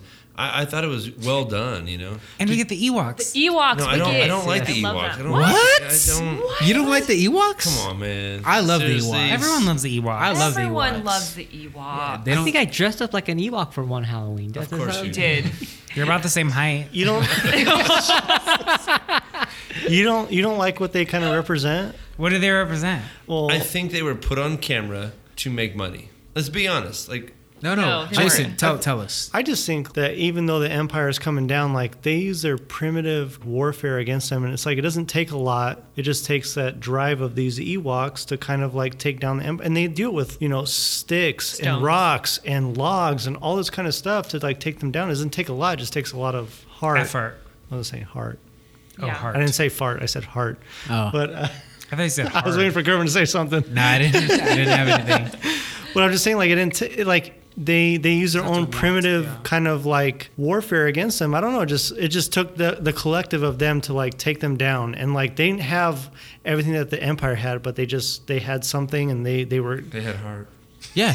No, and that's what George Lucas said. That's what George Lucas said. It's just like because originally the Ewoks were supposed to be Wookiees that were enslaved by the Empire, and they were supposed to rise up. So Wookiee backwards is Ewok, and then Oh. Mind blown. Yeah. Dropping So- some knowledge bombs on you. yeah, so it was originally supposed to be Wookiees, but George Lucas said that Wookiees would be too technologically advanced because Chewbacca's a fucking pilot and a mechanic. So he decided to go with this like smaller race of like teddy bear thingies, and that's how we got the Ewoks. Wicked. Teddy bear thingies. Which is I my agree, new because I mean, favorite I know thing. Jason alluded to it. Like, we're in this, fantastic universe, and in Empire they had snakes and reptiles on You Dagobah. get mad at and- snakes and you don't get mad No, at but this. you introduce, like I said, there's other other race of species in this Star Wars universe. And I think that's why he also created the Ewoks. You have to have other things in this Creatures. universe. Can we go back to the speeder bike chase too? Because I think that was really cool. Yes, the speeder bike was really cool. Because again, watching the Empire of Dreams, they said that they filmed it at 1 frame per second. Oh, because they had to walk through the forest like slowly. The right? dude walked at, I think they said 5 miles per hour, like very, very slow, and just like filmed all these things. But then when they sped it up, I think to 24 frames per second, that it looked like they were going 100 miles an hour, and that's how they did it. But he walked for hours and hours and hours, just walking all these like different terrains in, I think it was Northern California in the redwoods and stuff. Yeah. And I don't know, it turned out great. That's cool. Yeah, I thought it was really cool. It's a little choppy when you kind of watch it from our perspective now, but it still is really good though. I thought it was still good. Yeah, I think from now, like you're looking at it now, it's like, okay, I would have done this a little bit better, but it's like how they did it. It was great. Yeah, because he's walking with the whole gimbal where it's like a still shot, and he's walking through it, and it's going, and it's like, I don't know. I think it's amazing how they did this. I think the only time speeder bikes look bad is when we're facing the drivers. Like when they're looking towards the camera. Yeah. That's the only time it looks bad. But other than that, like it looks so great when they're like side by side, when you're watching them like zoom past. And I love the noise they make when they like go past. Yeah, or like from behind and like going through everything. Oh my God, it's so cool. I love that. That's one of my favorite parts, I think. Okay, one of the sickest parts is when Luke gets knocked off of his and he has to like chop the guy's fin off. Dude, that's awesome. And he like deflects the lasers. Yeah, that was one of the sickest parts of that. I think Empire of Dreams kind of takes away from it because then you see this guy just like tossing a part. Oh yeah, into the bushes, and that's the part. And I'm like, oh What man, I really like this part. You just see this guy like after Luke just chops it off, and then like the guy just tosses it into the bushes. The debris of the speeder bike. The front part where like Luke chops it off. Yeah, and it's like you just see this guy is like kind of waiting, and he just tosses it, and you're just like, fuck. I really like this part too. Yeah, there's a lot of bang or there's a lot of there's like somebody just came out, like that type of acting going on in these movies. I didn't like that part. So like we get the Ewoks. You know, the Ewoks meet Leia, Wicket, right? Wicket. So Kenny Baker was originally supposed to play Wicket in this movie, R2's actor, but I guess he got sick or something like that. So they got Warwick Davis, who Goblin. Leprechaun. Well, no, he's a goblin in Harry Potter, and he's Professor Flitwick too. Oh shit! Well, he was also in Willow. He was also Dobby, the house elf. I think this was a starring role, right? Yeah, so he was 10 or 11 years old in this movie. What? Oh, yeah, and Kenny Baker. Baby. Yeah, Kenny Baker was sick or something like that. So like he got to go on to take over this role of Wicket, and he actually got like a semi-starring role in this movie at 10 or 11 years old. So that was pretty cool. Yeah, they said that him or his mom like heard over the radio that they were casting for little people to play in the new Star Wars film. And so he went to go try out, and he was just going to be like an extra Ewok. And then you're right, Kenny Baker like got really sick. I don't know if it was a stomach flu or something, but like he was bedridden almost. And so he had to step up and play, and I think he did a great job. Look at him now, too. He's got a whole career, dude. Yeah. Dude, have you seen him at the Star Wars celebrations doing the interviews? Like, he's fucking hilarious. No. Like, he's Are funny you going as shit. this year, 2020? It's sold out, dude. I think the 4-day passes are sold out. I'm gonna see if I can get a 1-day pass, but we'll see. Let's go. Yeah, you guys got to come too. We got to get costumes. Star Wars celebration for sure. So you get to the Ewok camp, right? They bring Leia with them. Okay, something that freaks me out. Wait, go ahead. You know what I'm going with this? No. Okay, so Leia gets there, right? She meets the Ewoks, and then after Luke, Han, and Chewie and the droids get captured, Leia's there in a brand new dress, right? So does that mean that she just had a dress on her, or that the Ewoks like killed and ate another woman and then just gave Leia her dress? Because the Ewoks were about to eat Luke and Han and Chewie, right? Yeah. So like, where did Leia get that dress They from? ate another woman. Yeah, one of their other female victims. Like, where did she get that dress from? Wow, this got dark. My favorite too is That's when why I hate the Ewoks, man. My favorite too is when C-3PO is like all of a sudden their god. Oh, he's feeling himself. He's being levitated. Yeah. He's being kind of a dick. He's you don't like alright. C-3PO? He's cool. He's just got a little full of I himself. was always this on movie. Team R2D2. Same. Oh yeah, I have an R2 suitcase. What? I have an R2 suitcase. She does. Yeah, she does. Oh, you have an R. I thought you said you met R2 suitcases. No, I have an I need R2 to stop drinking. suitcase. I'm sorry. So these guys, they team up with the Ewoks, right? And then, we didn't even talk about Yoda dying. Oh! Yeah, What a Yoda. big deal. Yeah, Yoda went to sleep. With the Force. Yeah, Yoda went to sleep and was just like, I know you want answers about your dad, but I'm going night-night. He goes, Mimi's, and then he disappears. Disappears. Yeah, and then Luke talks to the ghost of Obi-Wan, who's a Yeah. fucking liar. And he's just like, oh, well, it's the truth from a certain point of view. And it's just like, come on, dog. You couldn't just tell me that, like, my dad was Darth Vader. And he's just like, oh, I didn't think you were ready for the truth or some shit like that. Him or Yeah. Yoda says that. It's like and it's some just Maury like, Povich bullshit. yeah, just like, bro, like, I just found out my dad was a Jedi. I just found out all this shit. What do you mean it's too soon? Like, you literally made me go on this adventure with you the day I met you. And you're telling me it's too soon to know that my dad is a bad guy? Like, it's too fucking soon? I thought that was kind of bullshit. Bullshit. And then you set him up to fight his own father. Without telling him.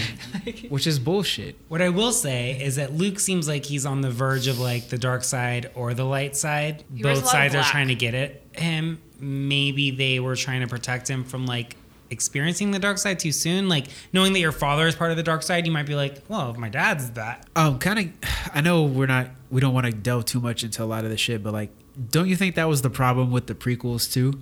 Yeah. And with Kylo Ren, to be honest. Yeah, and that's kind of what George Lucas like made sure to do, and I'll give him a lot of credit for that. Like the reason the Jedi failed is because they were so fucking up their own asses with their own beliefs that they would take people from birth, not let them fall in love, all this other shit.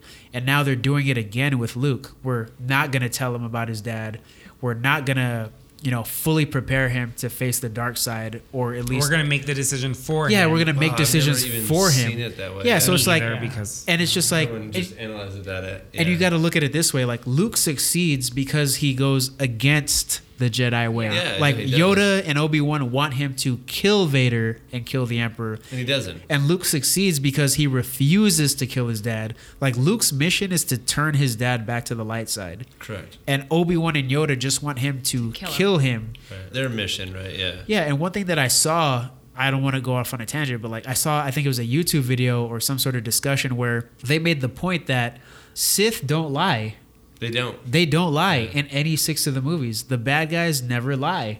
It's always the Jedi that are lying. The Jedi are the bad guys. The I Jedi- think I I feel bad sided about with the Sith myself Lords. now. Yeah, like the Jedi lie in 1, 2, and 3. They withhold information. They guard people from the truth. They keep you from experience of full life. And the Sith are all about, yeah, like live your fucking life, man. Yeah, Darth Vader's your dad. The Jedi were raised, not captured, but they were them from taken. birth. Yeah, they were Yeah. taken from birth, but they were raised to not express or have any sort of emotion. Exactly. And this is why, like you said, their whole entire mindset backfired on them. Luke embraces that shit. He says like, no, like I do have a dad. I do have family. I do have my sister.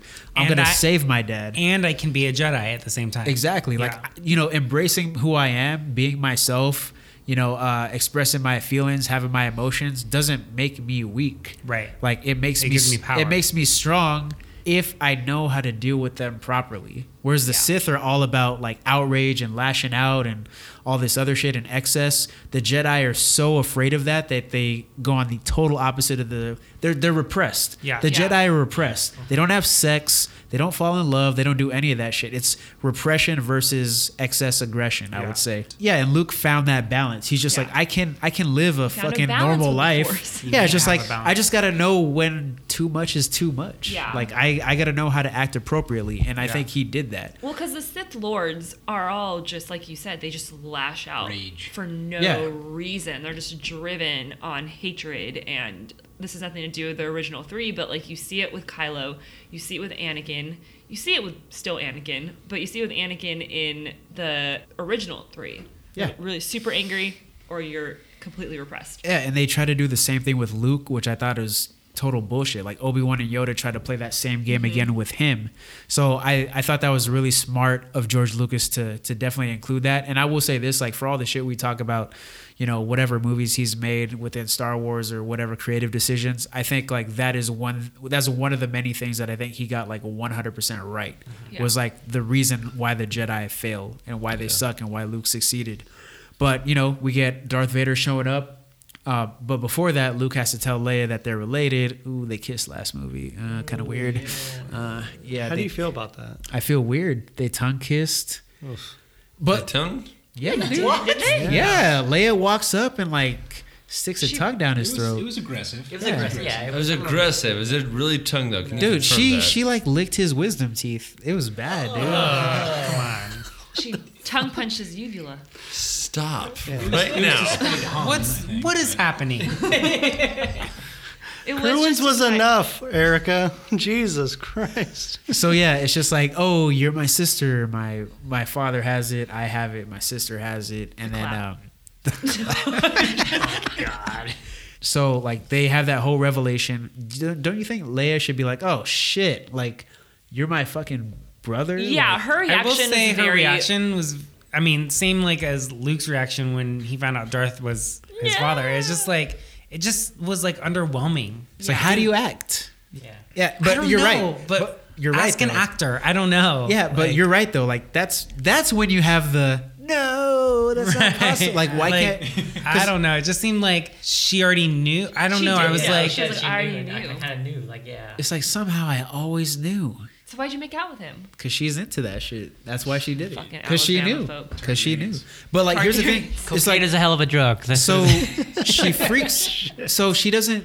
I can understand like Luke's your brother. You freak out or whatever. But it's just like at the same time, don't you say like, holy shit, like this evil guy that tried to murder me in the last movie. Is my dad. Is my and dad? took my boyfriend away. Is my dad? I mean, this is like what drives me crazy about this whole first trilogy is like the things that seem to carry weight when you watch the movie have no weight at all. And it's so crazy to me because I just feel like that's a big revelation for her. We already know, of course, but like for her, that's a big revelation. No reaction.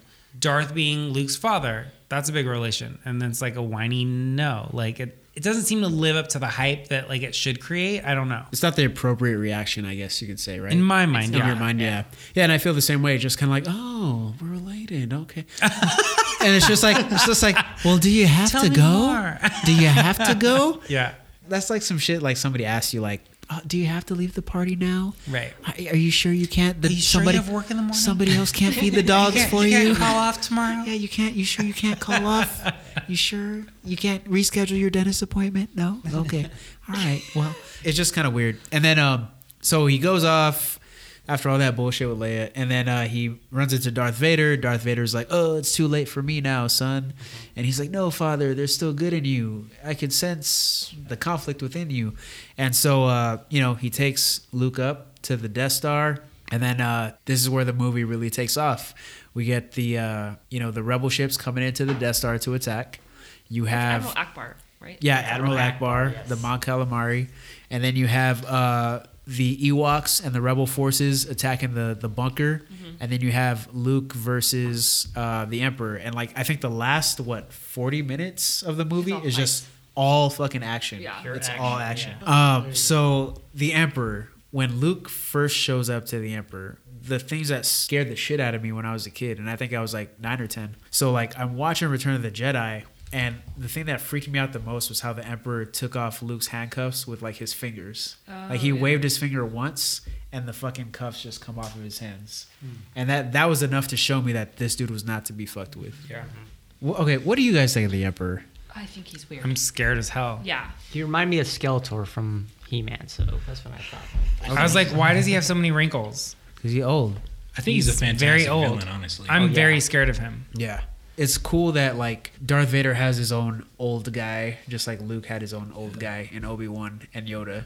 Yeah. Like I think in order for the Emperor to truly be somebody scary, it needs to be somebody who is as aged and as experienced as like a Yoda or an Obi-Wan. If you just had like, some World of Warcraft looking dude in like big ass armor, like a super Darth Vader, that wouldn't be as scary, you know? Yeah, the thing about him is like he's not like intimidating by himself. Like he seems intimidating because number one, Darth Vader's like taking orders from him, but he's also just like a scary old dude. Like there's nothing about him by himself that like is intimidating. Yeah. Like Darth Vader is like full of armor, like you know what I mean? Like he's not physically he's just, imposing. Like, yeah, he's just like wearing a robe and is very wrinkly. Yeah.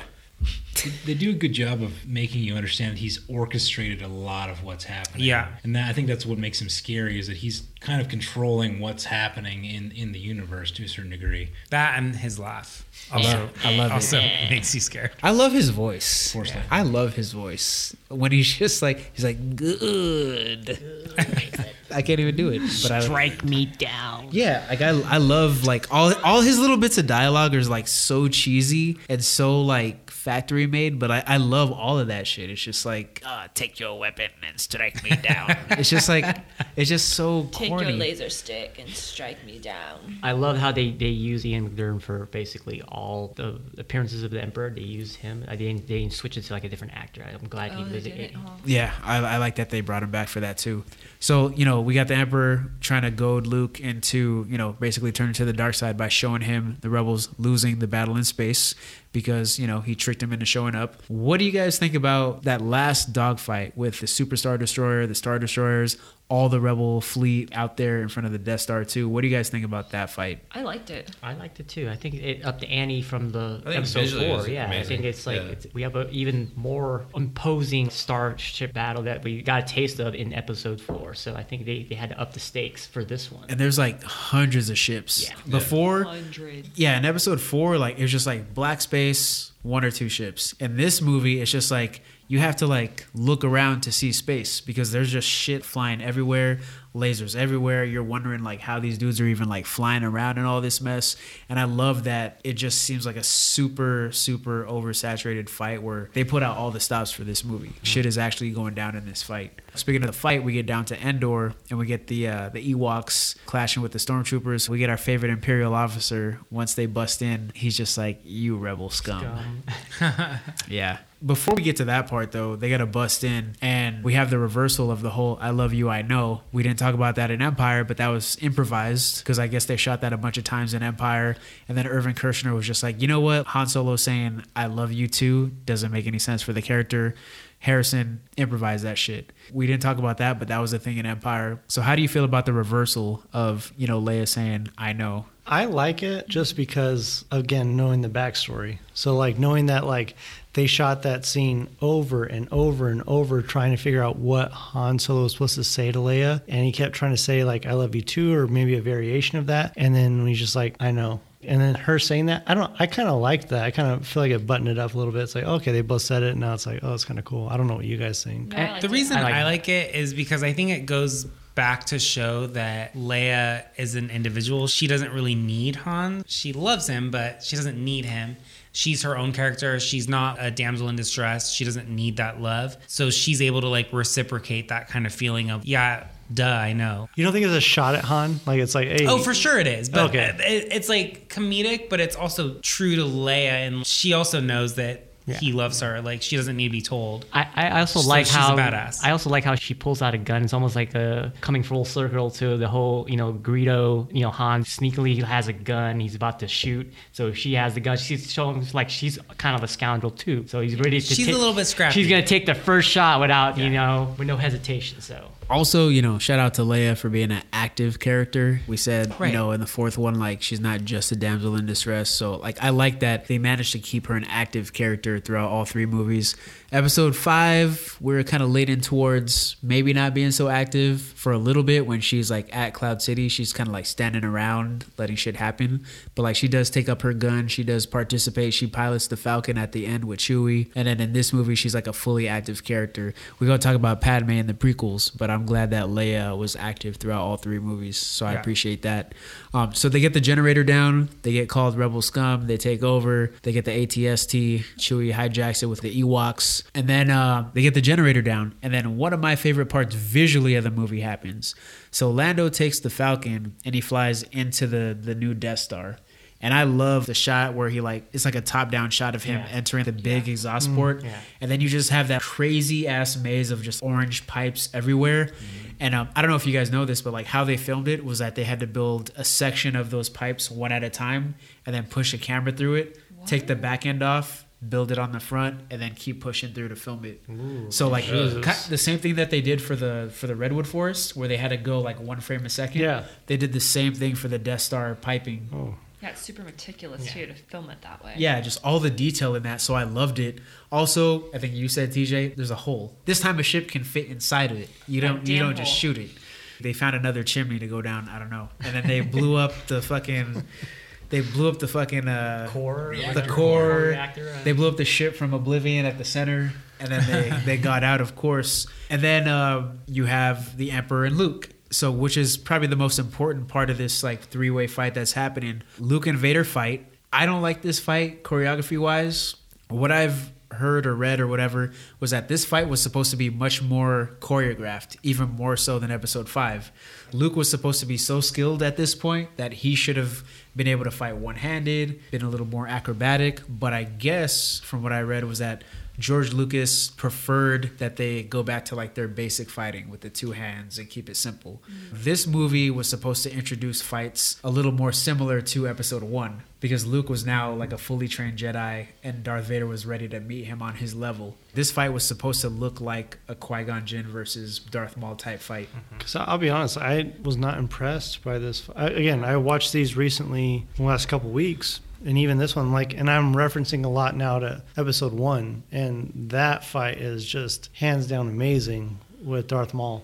This one, it's okay. Again, like we were talking about Empire, I almost appreciate that fight more than I appreciate this one personally. I don't know how you guys feel, but I like the fight between Obi-Wan and Darth Vader more than this one.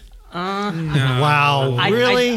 The one part I did like is when Darth Vader reads Luke's mind. He finds out, he has a sister, and if you won't turn, I'll get her. And then the score just kind of kicks in, and you get this like melodramatic where he's just overpowering Darth Vader. I like how the music kind of fit the tone of the whole scene. Oh, the Emperor's theme playing in the background. Yeah. Okay, so we talked about Luke being like, "No, it's not true. You're not my dad." Yeah. How do you feel about when he's like, "Never"? And he just starts.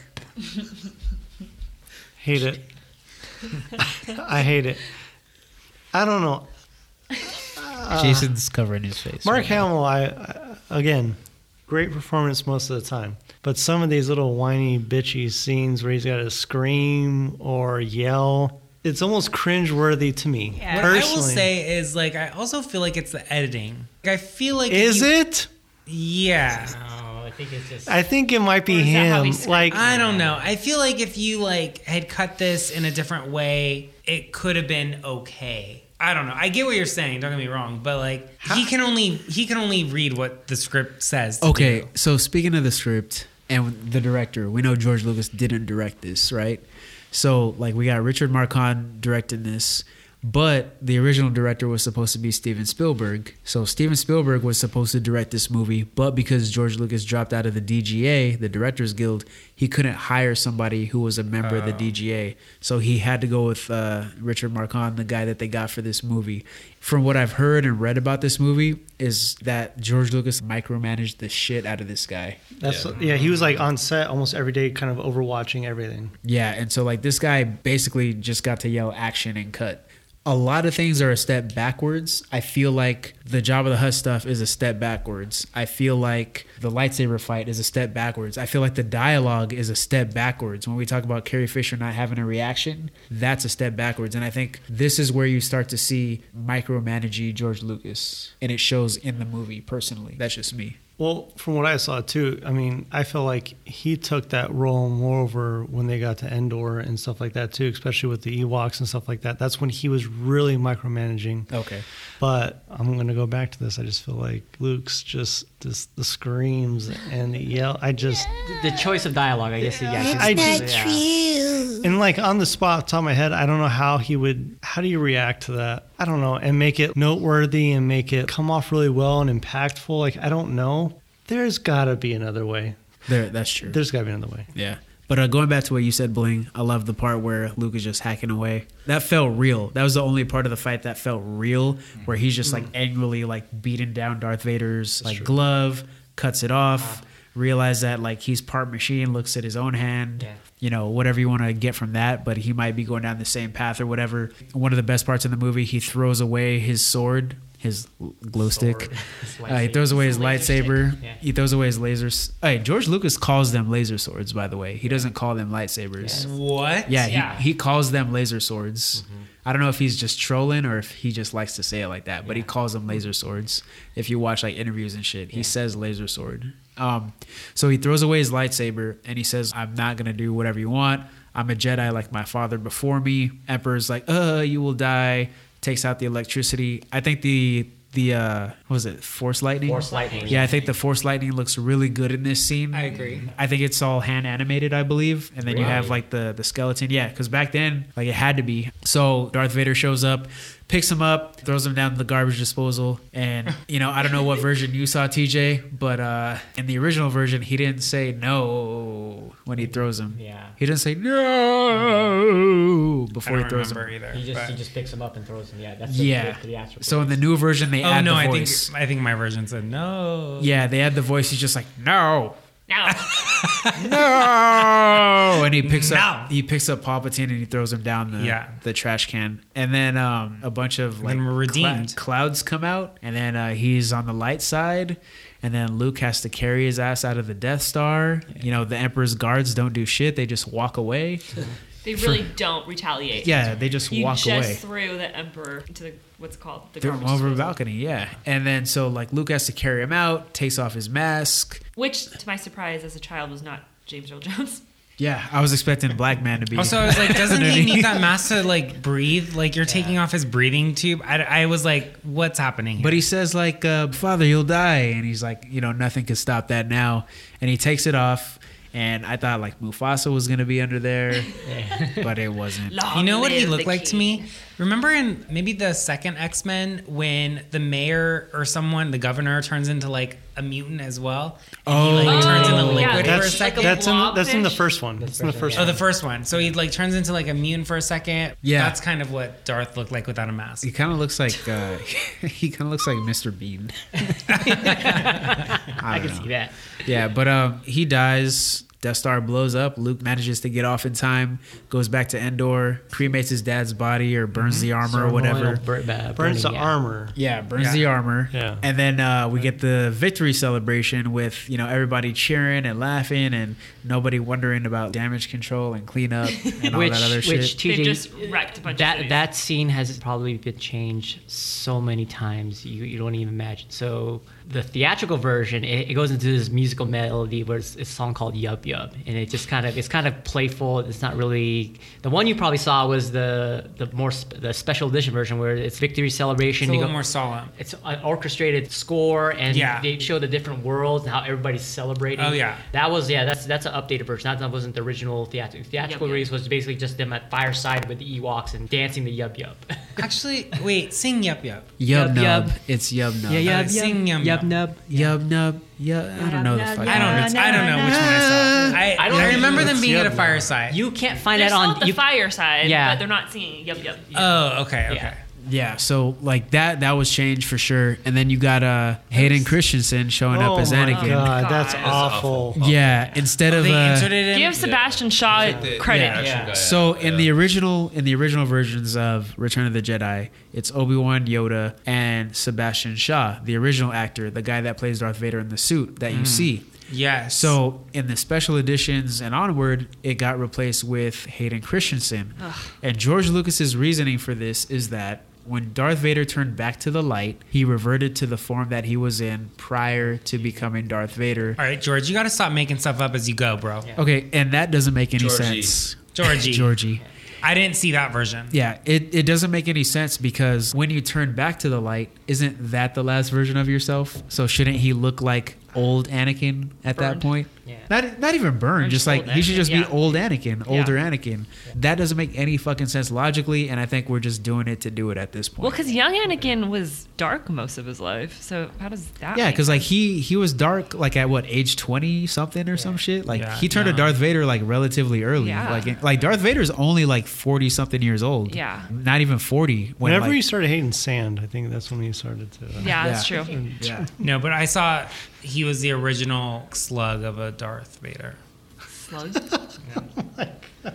What? That was the one that I saw, the one who looked like he was half mutant, half human. Okay. Oh, so Slug. the version you saw had Sebastian Shaw in it. Oh, didn't yours have doesn't Hayden have Christensen. Hayden. Oh, Oh, so you- that's oh, right. okay. So, because I gave you the 'Cause I would've known DVDs. that, yeah. So the DVDs that I gave you have Sebastian Shaw in them because I don't think George Lucas changed those until episode Honestly, 3 because came I've out. seen screenshots I'll of that give you the before. Blu-ray. Before I saw the movie, I saw screenshots of that, and I was like, "Who the fuck is that guy?" I think he changed it specifically for the Blu-ray because when I got the Blu-ray copy, mine had the Yeah. Hayden. So I have the DVD special edition that my brother-in-law let me borrow, and it has Hayden Christensen. So, Oh. yeah, that's weird. The You DVD, need to the compare one that I all our have versions. has Hayden Christensen. Well, you have to understand, like I Oh. said, there's been 3 or 4 different DVD releases. Yeah. Releases Well, of- Kerwin, yeah.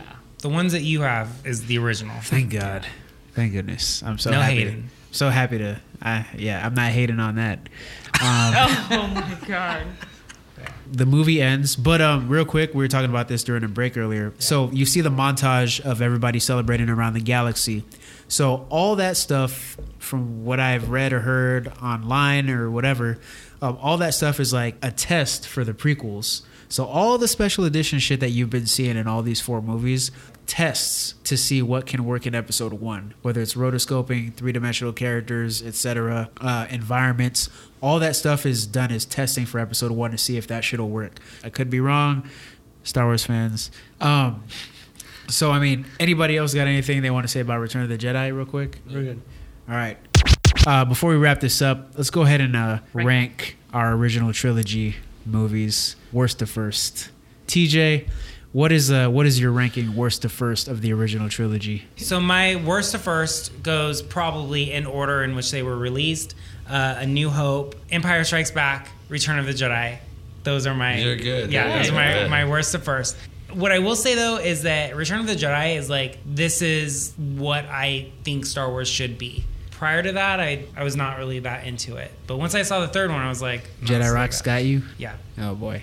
All right, cool. I respect Okay. that. So yeah, that's how I rank them. All right, Mugga, what about you? I'm Worst to first. Completely opposite of him. I have the worst out of the 3. Now, I don't dislike this, but Return of the Jedi I have as number 3. I would go New Hope, number 2, and Empire as number 1 of the trilogy. That's not complete opposite. That's a little opposite. It's the most opposite because you had Return of the Jedi as number 1, I have it the worst. No, And we're A just New gonna Hope was the slip. worst. Okay, whatever.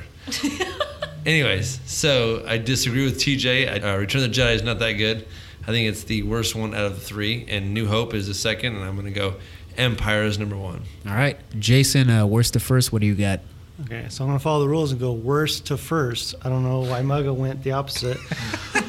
But I will say my favorite is Empire. No, That's not worst to worst. first. You're not. You're following the rules. That's first to worst. Oh, I'm going the wrong way. Sorry. So You got to follow the rules. all right, my bad. Worst first is going to be New Hope, and then I'm going to go Return, and then Empire, number 1. All right. I'm going to go worst to first. I'm going to say Return of the Jedi, A New Hope, and Empire Strikes Back is my favorite.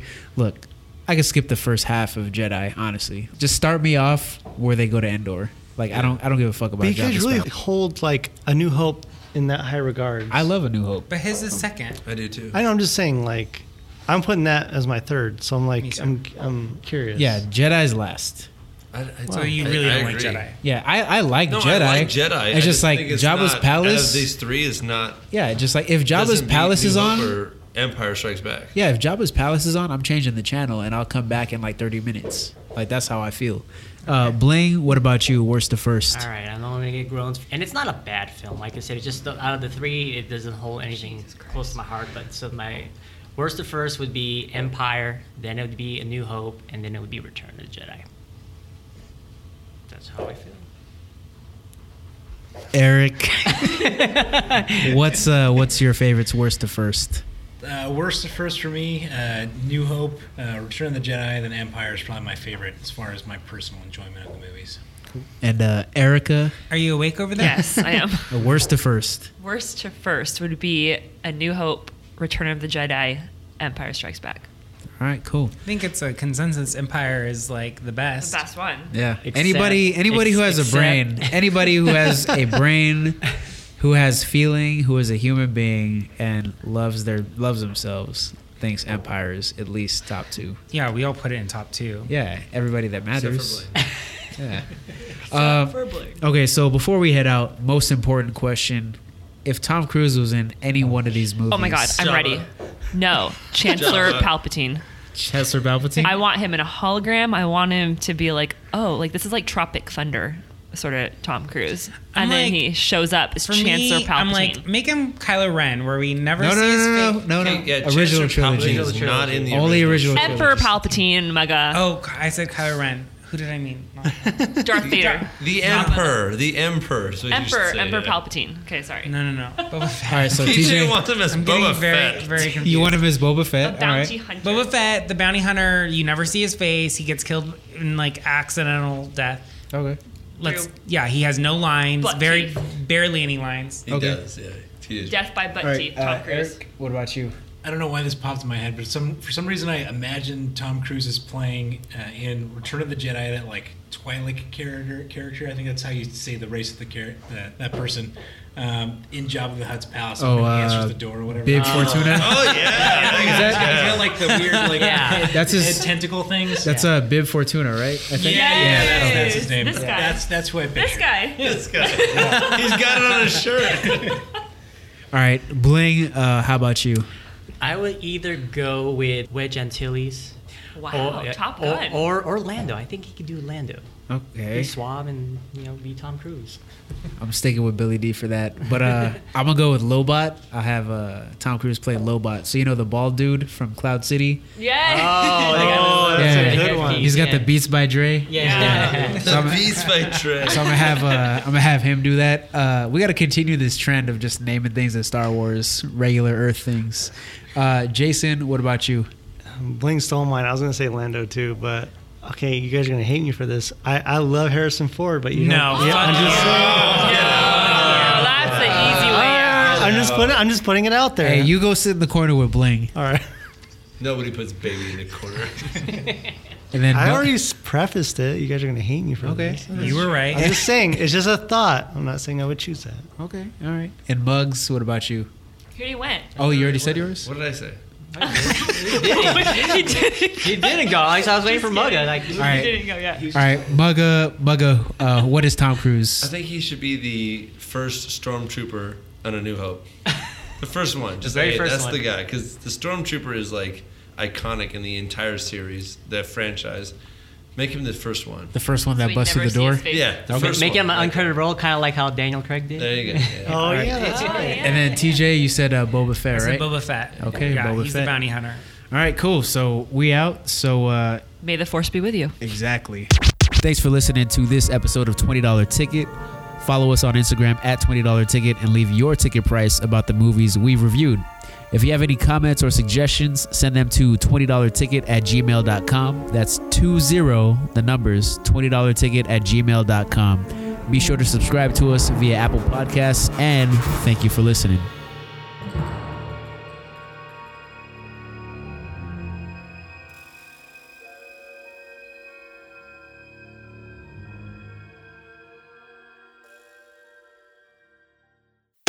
All right, did they pull out yet? Yeah, That's we what did. she said. That's what. Hey! She said they? Did they pull out? Oh my god. Group sex, She bro. a hoe. She a hoe.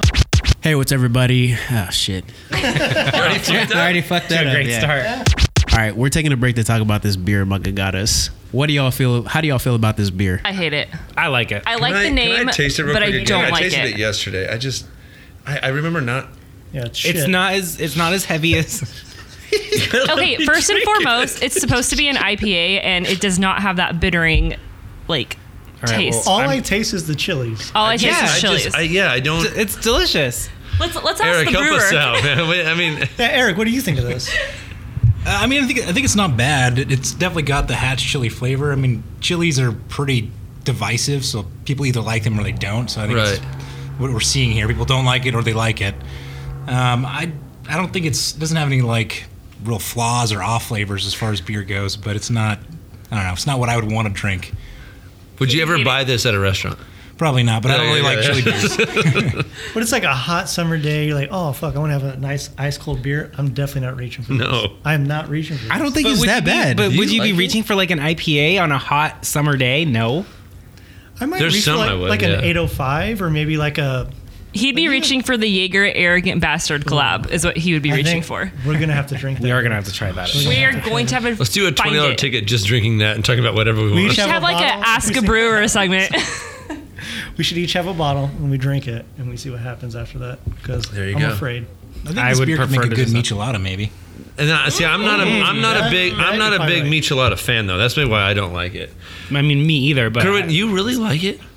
It's not bad. I mean, it's not. I don't love it, but I don't think it's god awful. Yeah, it's not terrible. Like I don't know. I just tastes weird. All right. Moving on. Oh, it's like if you soaked Hatch chilies in like water, and then drink it. That's so we're drinking Hatch chili water. Yeah. So it's like Hatch chili tea, like delicious. I give the can $20 though. Oh, the can for sure. The Hatch is strong with this one. Kerwin, what do you think of the can? I strongly disagree. Yeah. You don't like it? I do. And that's all I'm going to say about this. But the beer tastes But this good. is why you're a graphic designer and they are the brewers. It does kind of look like they had 5 or 10 minutes to make a label. And then they made it. That is true. Oh shit! I found this cool R2D2 thing, and I found the this font, clip art. And it looks like clip art. slap it on there real quick. Yeah, they release this without any kind of licensing agreement. So But I like the under the radar. They don't want to make sure this. I don't know. Font. Because Disney would come down. The font. The treatment that the name has. That's smart. Yeah, that's cool. I appreciate that. I prefer the I like the back, the scrolling on the back. The scrolling on the back. What is it called? But they forgot the ellipses at the very end with the 3 dots. Oh, yeah. Yeah, you're supposed to have that at the end of the crawl. But that's just me being nitpicky. I don't know. Satisfying. That's just me being bitter. I don't know. Satisfying is one of the tasting notes. What does IBUs mean? International Bittering Units. Oh, okay, cool. What is it? International Bittering Units. So this has 60 of those? Which doesn't taste like it has 60 IBUs at all. What are bittering units? Things that make it bitter? It's just a way of measuring bitterness in beer. Oh. What's the top score, 100? I mean, you can go up really high, but the human palate can't really taste anything above maybe 100 IBUs. Oh. So it just This is doesn't make a difference after there. It's like the midi-chlorians in the There you go. beer. Yeah. All right, well, I like this beer. All right, we good? Yep. All right.